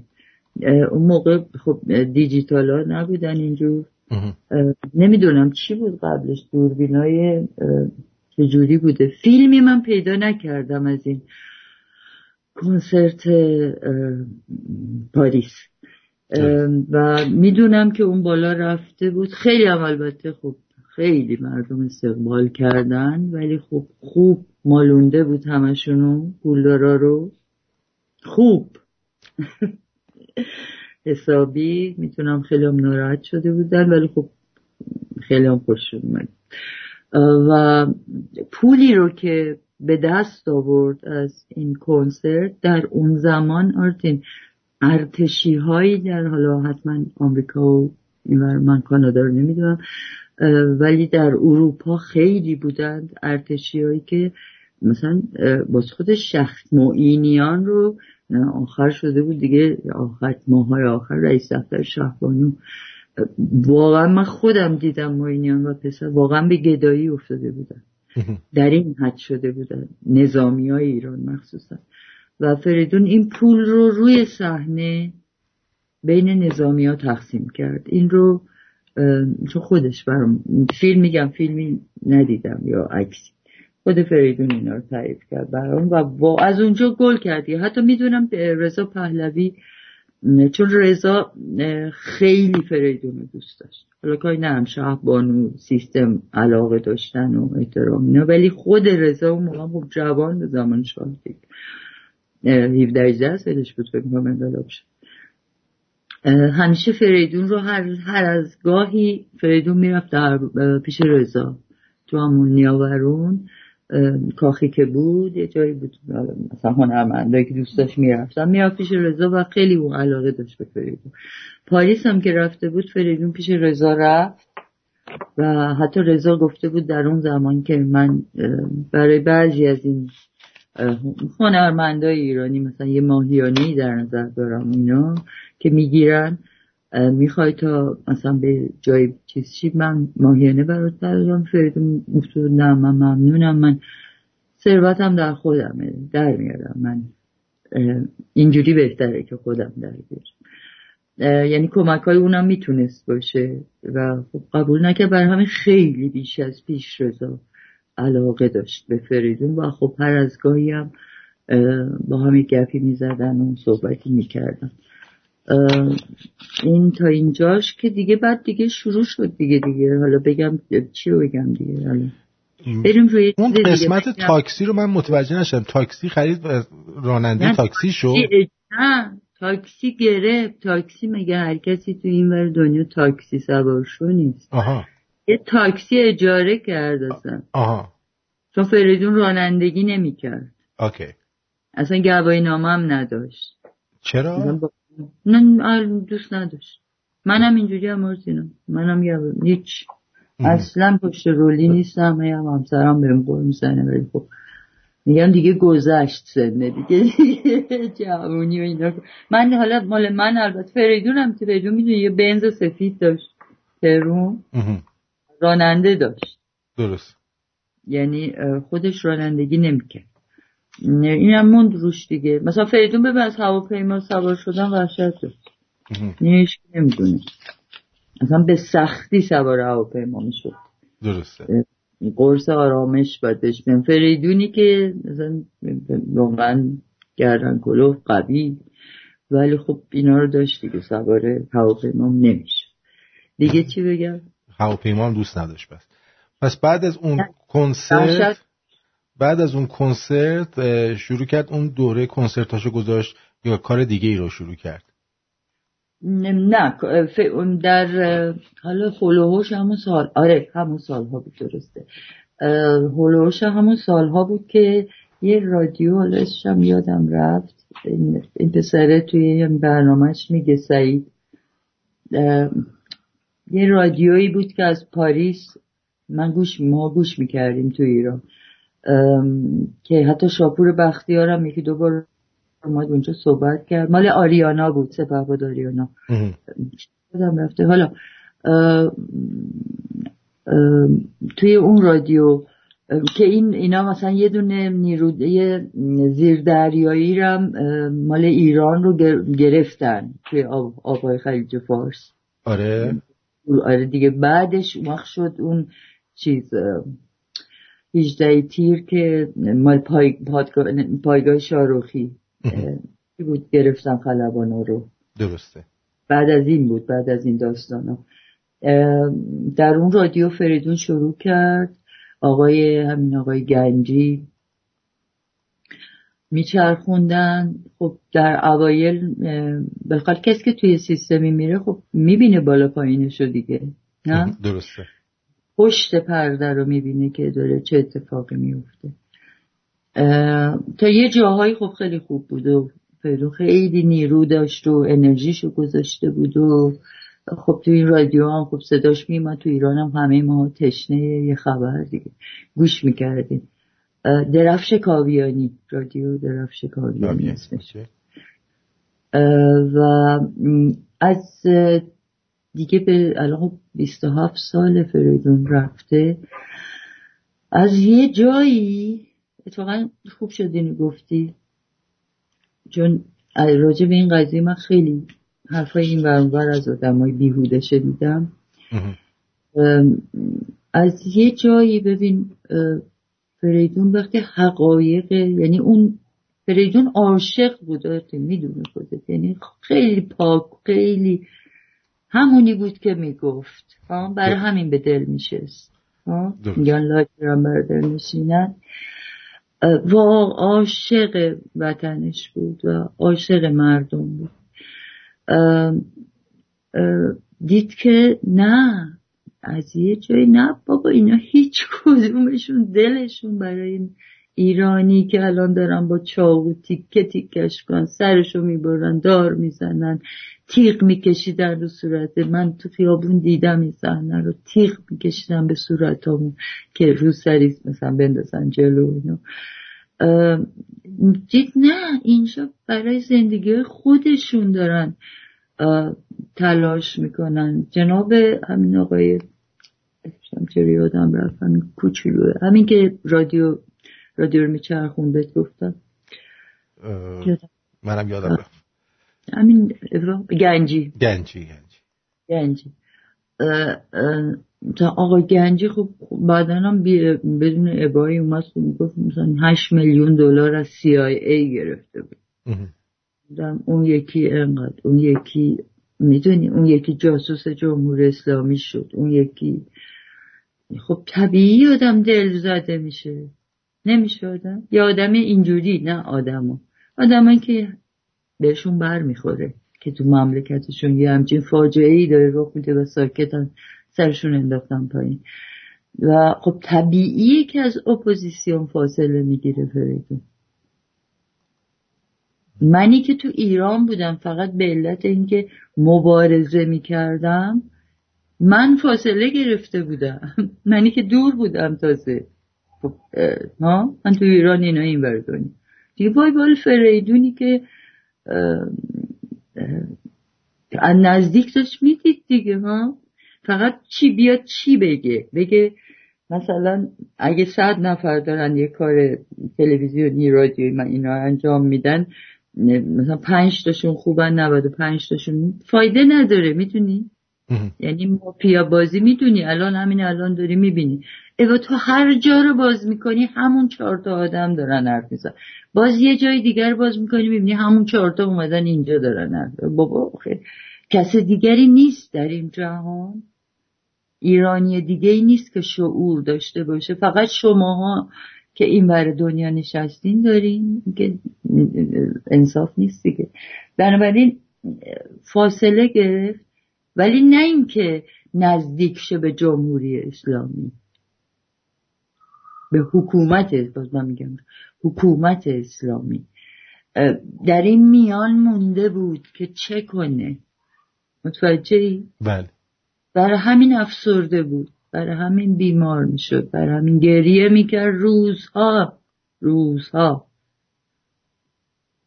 برای همین آقای سعید محمدی به جای دیگری فکر کرد و فکر کرد حقش خورده شده، چون فریدون افسرده بود، غمگین بود، تنها بود، میدید بی کس اون اینور دنیا. من که آمدم اینور، نه که یا اومدم رفتم، ولی رفتم، میدونی این فکری که آدم میاد و میدونه برمیگرده برای آدم مثل من امیده، یعنی خیالم راحت بوده. ولی اینی که میای و دیگه خبری نیست برگشتن برای آدمایی مثل من خودم بی خودی میگم، نمیخوام فکر کنن من دارم با فریدون خودم یا دیگران خانواده‌ام مقایسه میکنم، ولی خب بلا سر منم آمده دیگه در این گوشه. خیلی بی‌انصافی آدم میبینه هیچ کی نیست، تنها. خب چه کنم، چی کار باید بکنم، میدونی؟ بعد دیگه داشته به جمهور آقای گنج، به جمهوری نه عزیزم، به جمهوری اسلام. بر مادرش هم فریدون نمیخواسته بره ایران. این حرفایش ببین، اتفاقا اینو من نوشتم، ببخشید وسط صحبتم هی پرانتز میاد چون میگم مسئله زیاده.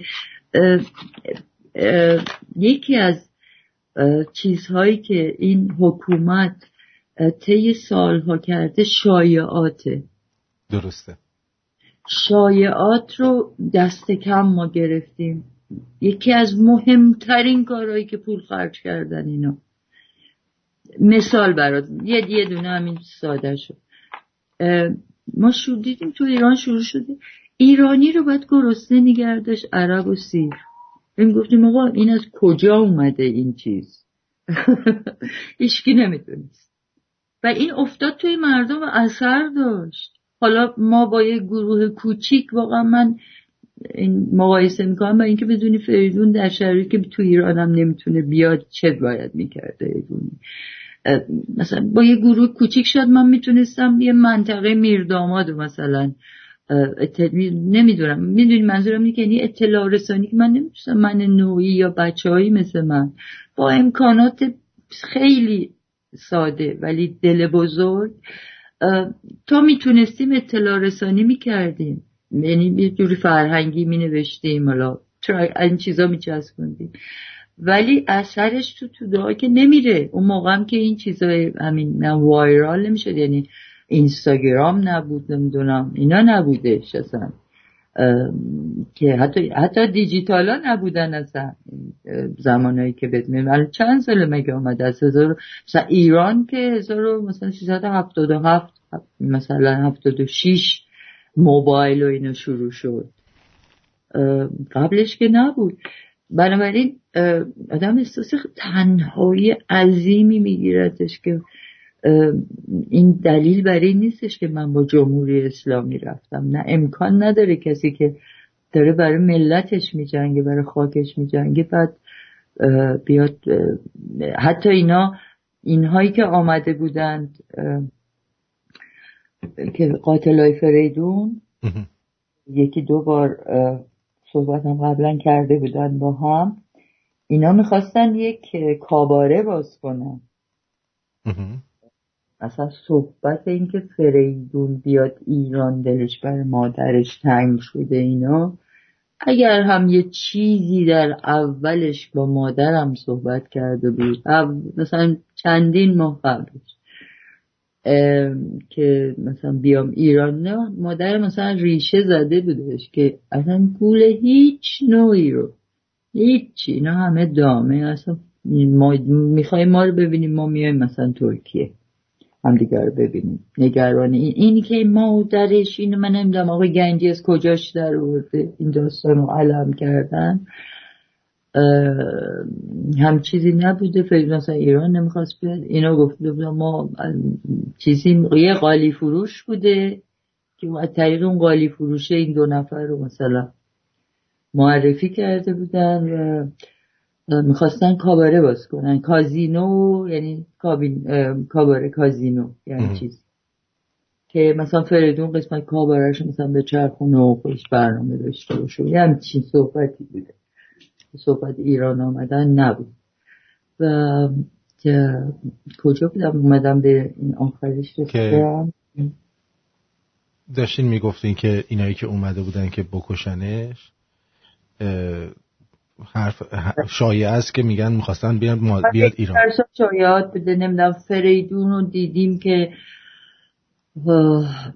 با ریش، آقا ریش فیلم آی لاوین من توی این بنیاد تمام فیلم کامل گذاشتم با دوبله و فریدون یه در نقش یک پسر اسلامی، نه حزب اللهی، مذهبی، یه ایرانی مذهبی، ریش سیبیل داره، اینا میره در هم اتریشه، صاحب اون مسافرخونه که رفته اون تو یه زنیه که اینا عاشق هم میشن و این یه پسر مذهبی نمازخون چشم پاک فلان بوده، زن ندیده.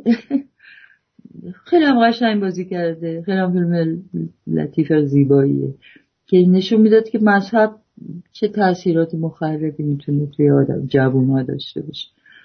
این کار اومده زحمتی رو کشیده، بعد شما میگین رفته با میدونید مسائل رو قاطی کردن. فریدون اگه میخواست یواشکی با اینا چیز کنه، چرا میومد تو کافه بشینه؟ ها؟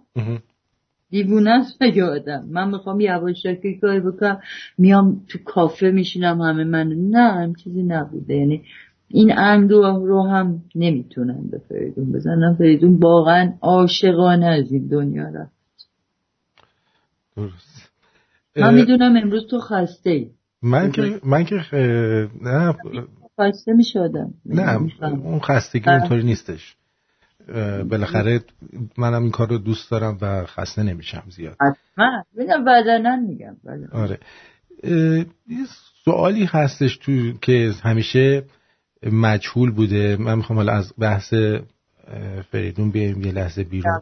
به قول گیلانی. آره. از اون بحث بیایم بیرون. این همیشه علامت سوال در رابطه با فروغ و ابراهیم گلستان بوده. چی داریم راجع به اون به ما بگین که ما بیشتر بدونیم؟ چی از عشقشون به هم؟ از عشقشون و اینکه اصلا چی بوده این قضیه، چرا اینقدر همه چیز زیرزیرکیه؟ چرا میگن این دلیل اصلیشو میگم یه طرفه بودن داستانه. ما چون آرتین جان خانوادگی تو این سالها خیلی گرفتاری های سنگین داشتیم، میدونی خودت مقداریشو. ببین آدم وقتی گرفتاری های امنیتی داره یه جوری باید باشه که حواسش باشه، یعنی نمیدونم چه جوری بگم، یعنی خیلی خودش قاطی رودخونه نباید بکنه، آب میبره آدمو. بر همین چون واقعا هر چند ماه یه بار یه چیزی از خانواده من آمده بالا صحبت، آقای گلستان و چند نفر دیگه، همین چه اسمش که اسراره به میلانی، مثلا خواهر آقای میلانی، خود میلانی خب رفته در یک جست صوفیگری و فلان، حالا کتابای میدونی دیگه سری کتاب اطلاعاتی نوشته، ولی خب خواهرشون مثلا نامه هایی که آقای گلستان، نامه های مثلا چند سالگی 15 سالگی 16 سالگی به شاپور رو و از یه طرف کامیار داده بود پسر فروغ که اونم میبونی اینقدر مسائل ذهنی داشت که حالا کار درستی هم نکرده بود، ما هم کاری نمیستیم بکنیم، فقط سکوت. و آقای گلستان چند تا نامه هایی که فروغ براش نوشته بود رو کتاب کردن و چاپ کردن و یه طرفه، یعنی ایشون یه دونه نامه‌ای که خودشون به فروغ نوشته بودن رو چاپ نکردن. میدونی خب این کمال بی‌انصافیه، یعنی کمال خودخواهیه. و از اونجایی که ایشون به نظر من در تمام این 50 و چند سال با نام فروغ زنده بودن و روپا بودن و بهشون توجه شده، خب این رو میخواستن هی ادامه بدن، این علامت سوال رو برای مطرح ماندن خودشون. نمیدونم ادا اطفاراشون نمیدونم دیدی سکوت هیچی نمیگه، نمیدونم بعد مثلا نمیدونم بهنود باش مثلا زیر دهنش با منقاش باید بکشه که مثلا چرا اسم فروغ رو نمیبریم. یعنی یه جستی ایشون آمدن این سالها که فروغ قش میکرده روی ایشون. در صورت که من که اون موقع 5 سالم بوده مثلا فروغ این رابطه آخراش بوده، بعدم 6-7 سالم بود فروغ فوت کرد، یعنی فوت بعدم میاد از کلمه فوت چرا میگم رفت. بعد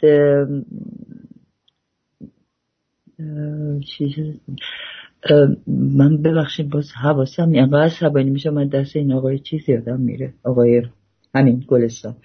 در صورت ایشون فکر میکرد که چیزی که میاد برام تو ذهنم اینه که ایشون این کتاب ها رو داد بیرون، یعنی فروغ قش میکرده میمرده. بله خیلی من خودم یعنی اگه عاشق باشم عاشق اینم که کفشای اون عشقم رو جفت کنم، دوست دارم جوراب اصلا زیر بغلش رو بو کنم.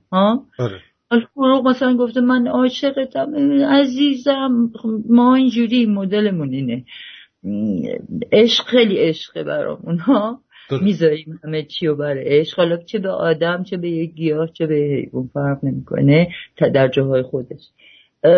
مثلا ایشون اینو دیگه همه جا چیز کرده بود، وایرال که آره فروغ گفته من از عشق تو فلان. بابا من ببین من آرتین جا میگم متاسفم که این بار افتاد روی گردنم، واقعا میگم متاسفم برای اینکه کار من نبودش. مادرم به اندازه کافی تاوان داد تمام این 40 سال، به جایی که به خودش بپردازه همش به این داستان مجبور شد بپردازه برای ماندگاری اینا. ولی آقای گلستان فکر میکنن که نامه هایی که ایشون به فروغ نوشتن رو همش پیش ایشونه، چون فکر میکنه یه تعداد پلوش هست که از طریقی آورد، من نمیخوام اونو دوباره باز کنم. ولی مادر من یه تعداد از این نامه ها رو مثلا 10 تا 12 پیش مادر منه بود و این نامه ها الان پیش منه، در اختیار منه. فقط مادر من در همون زمانم، ببین چقدر این زن بزرگ بوده به خدا، بارها به من گفت میگفتم مامان چرا جواب نمیدی پورا؟ آخه یه کاری، آخه اینا فکر میکنن ما بلد نیستیم جواب بدیم یا کجه یه جایی. میگفت نکنید این کارو، موج سوارا آمادن برای اینکه معروف شن از این جوابی که ما میدیم، چون اونا دهن دریدن شوایی.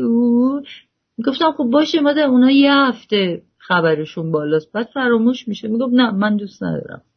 تا زمانی که گلستان زنده است، مثلا در مورد نامه میگفت من نمیکنم این کار رو، نامه رو چاپ نمیکنم. خب برای خودش دلایلی داشته دیگه، منم سر تعظیم دارم روی تصمیمای او. این نامه ها پیش منه، من بذارم که ببینید او چه گفته به فروغ. یعنی الان میخونید برامون؟ نه نامه ها الان پیش باز نه آماده نه. اونا یه چیزی که باید منتشر شه. بارتین حالا زنده است هنوز، 90 و چند سالشه، نمرده. آره این مثل که آدم بره تو جست ناخون بزنیم تا بمیره. آدم که بره تو جست اعلام میکنم که ایشون بدونه، بالاخره به گوشش میرسونن که این نامه های تعدادش پیش منه. فکر نکن که اون روز اون آدم از توی گاف صندوق نامه ها رو برای تو آورده، نه، یه سریش پیش ماست. آها آقای گلستان میشنوید؟ گلستان جان اونجور قیافه نگیر دیگه، قربونت برم. نه اون که اصلا فکر کنم الان دیگه دیوونه، تو اون کاخ رفته یه دونه کاخ خریده. بعد تو 2 اتاقش زندگی میکنه. چرا؟ من نمیفهمم. من میگم خب اگه من انقدر پول داشته باشم که بتونم برم کاخ بخرم، حالا البته میدونی کاخهای مثلا تو انگلیس میدونی کاخ زیاده، مردم نمیخرن برای اینکه هزینهش اصلا در ماه یه چیز وحشتناکیه که تو اونو رو پا بکنی. اگه تو اینقدر ثروت داری رفته اینو خریدی، در رو باز کن، اونجا رو بکن موزه، اونو بکن، اون مردم بیان برن نداره اون بریز به پاشو نداره. کاسه چیزه آقای گلستان بهت بگم، آدم در زمان فروغ نمیگم ایشون در اون زمان خب یه استودیوی فیلم برداری گلستان رو داشتن تو پایین در روز تو خیابان هدایت، که اون آپارتمانی هم که فروغ توش زندگی میکرد توی همون خیابان هدایت بود. و خب یه جایی بود که شاعرای اون موقع، ببین ما داریم راجع به دوره کلاسیک صحبت میکنیم، یه دوره دیگری بوده، میدونی، عشق بود، حرف بود، موی سیویل میذاشتن، میدونی، جهان دیگری بود که اتفاقا این اگر یادت بمونه آرتین جان، من یادم ممکنه بره، ببین الان راجع به یه صحبتی بعد بکنیم، من واردش نمیشم که الان خیلی همه چی یه جور دیگه است. این یه بحثی خودش که ما یکم متوجه بشیم جهان دیگه اون جهان نیست. در صورت اون استودیوی اونجا می اومدن می رفتن همه و فروغ اونجا استخدام شده بود که کارال میگن سکرتر. بله سکرتر بوده، مسئله نیست، من میتونم زمین بشورم ولی شرف داشته باشم و شب بیام یه پیسی بنویسم که نمایش اجرا بشه. ربطی به هم نداره. مسئله بزرگی به پولداری نیست، آدم میتونه بی پول باشه ولی بزرگ باشه. فروغ اونجا شروع کرد و خب دیدی یه دفعه یه جای میدونی هنری ادبی شاعرای حسابی میان میرن و رشد کرد. یعنی ببین بعد از چند سال، من فروغ چقدر زنده بوده، 30 سال 31 سال، اون موقع مثلا بوده 22، یعنی 7-8 سال اصلا.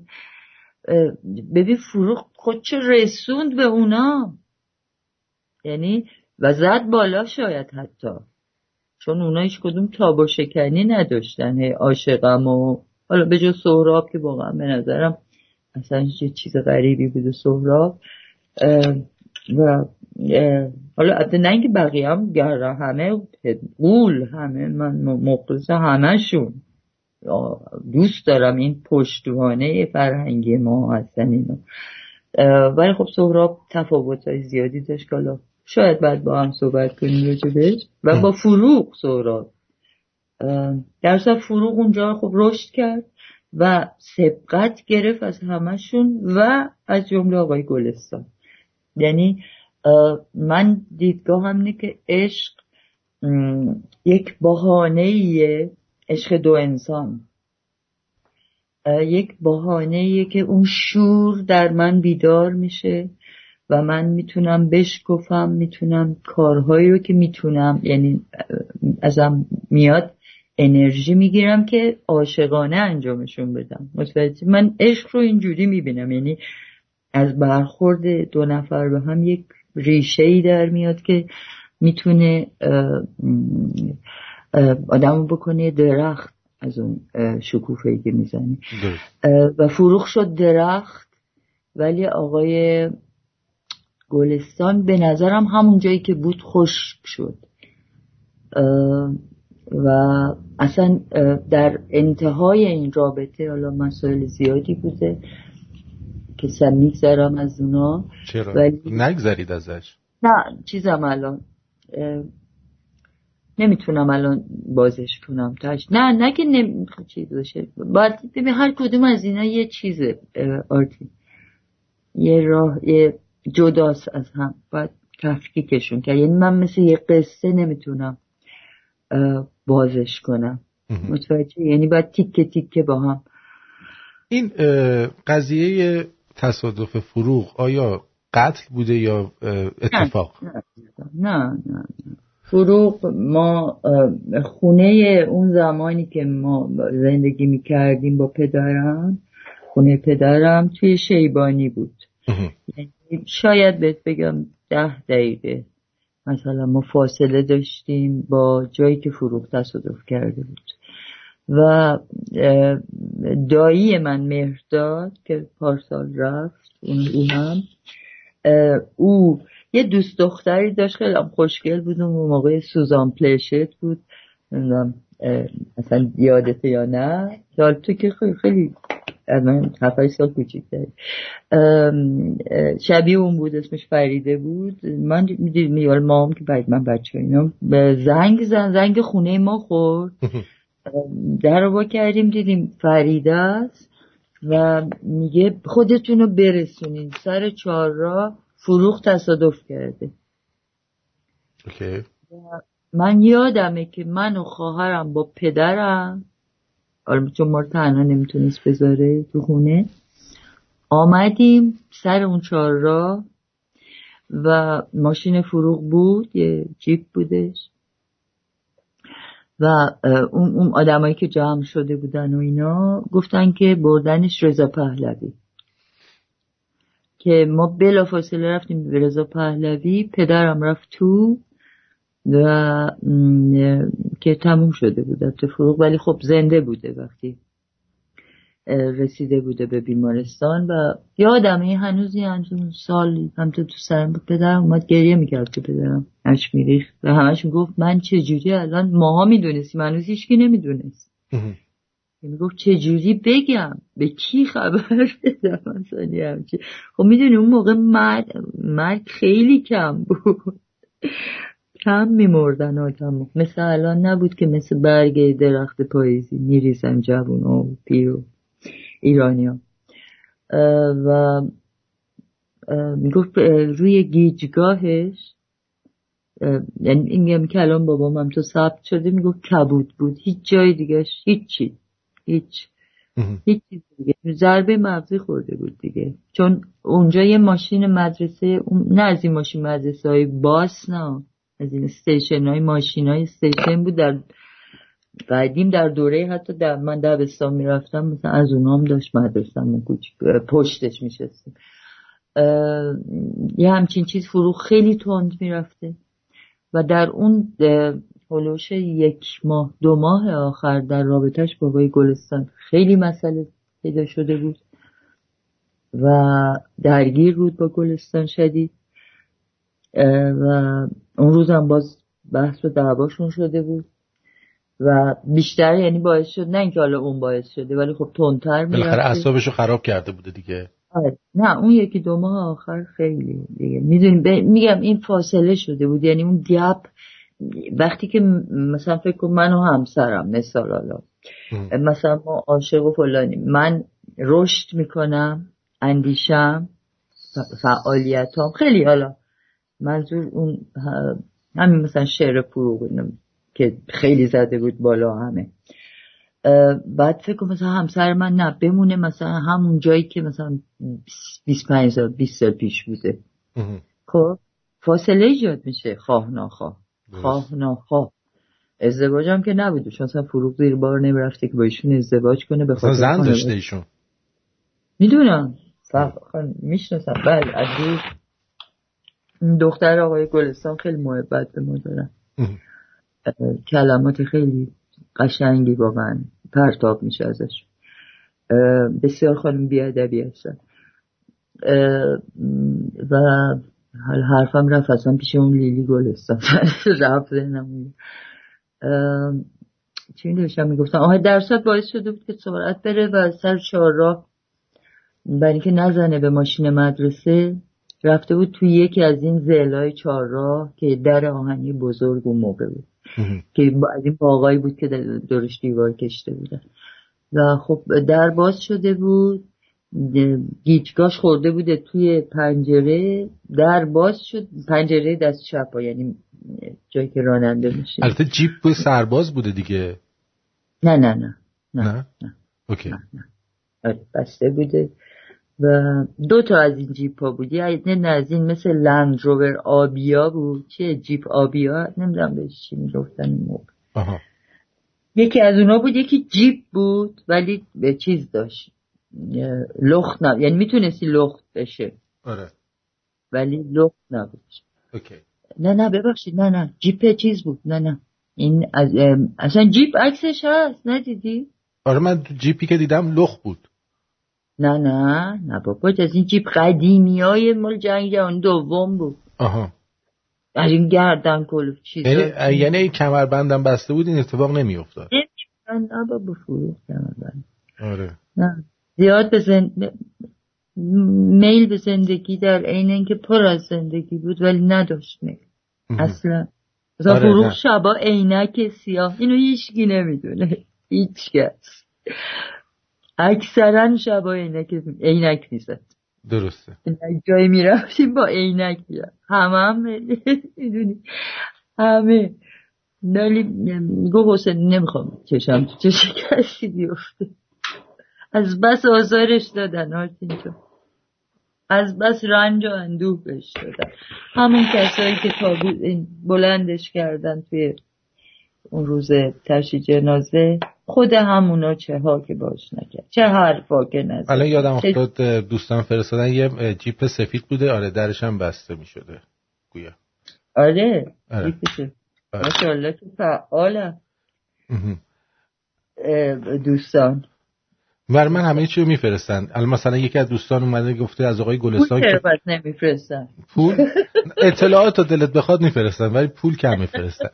از آقای گلستان که بارها و بارها در کتب و فیلم ها و مصاحبه هاشون علنا و خیلی محکم استالین خونخوار قاتل میلیون ها انسان بیگناه و مرام مارکسیستی ایشون رو تایید کرده و استالین رو به عنوان یک قدیس و ناجی میستاید، انتظار صداقت در مورد فروغ عزیز نیست. مهرداد از اصفهان.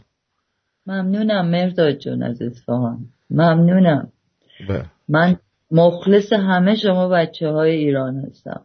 البته پدر بزرگشون هم یکی از دوستان میگه مجتهد بوده دیگه چی میخواین؟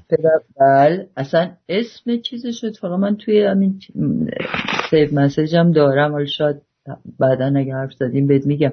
اصلا دقیقاً آره نام اصلیش این نیستش. بله. یعنی این هست توش ولی این ور اون ور داره.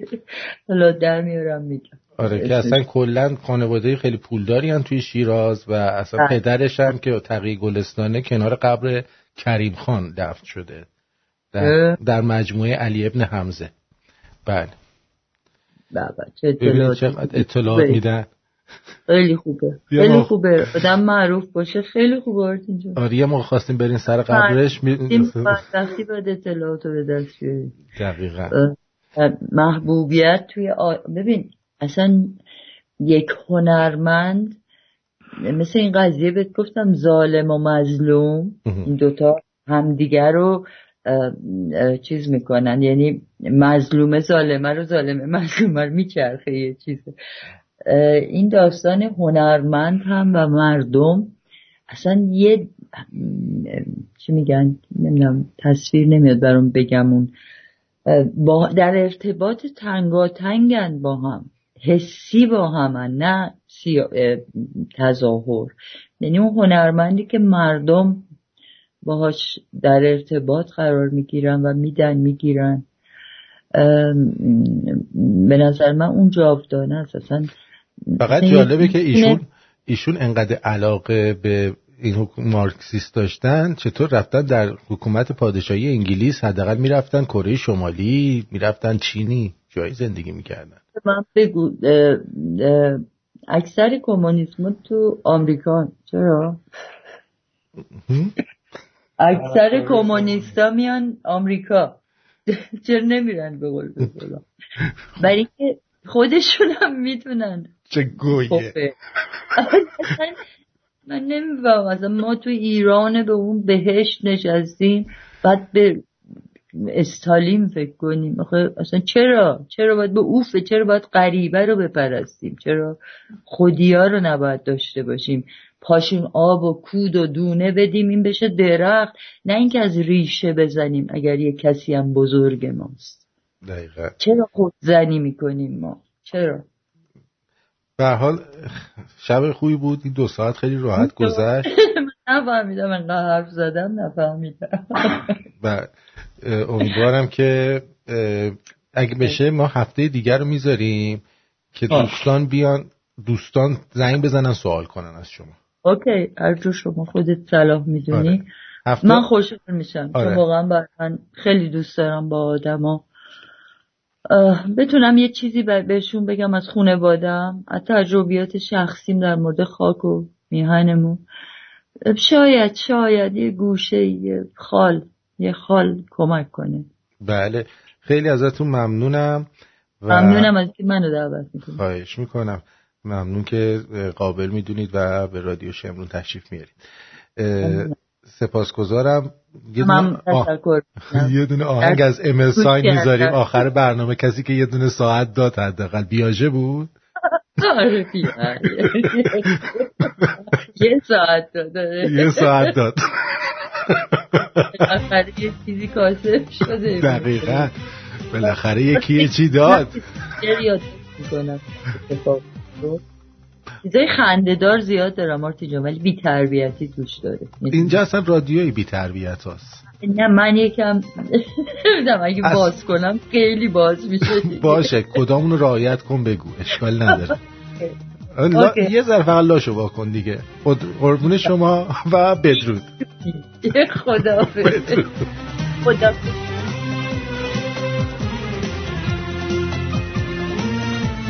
منم در اینجا به شما بدرود میگم.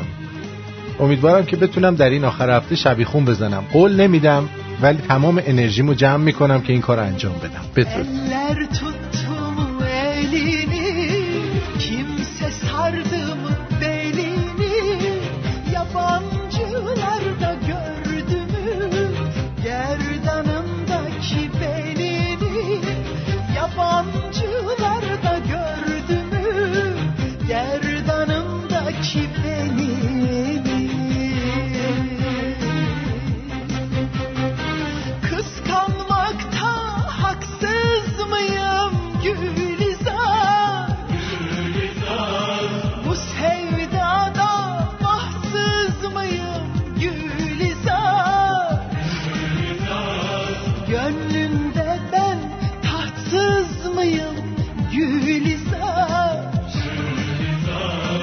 Aşk bahçesi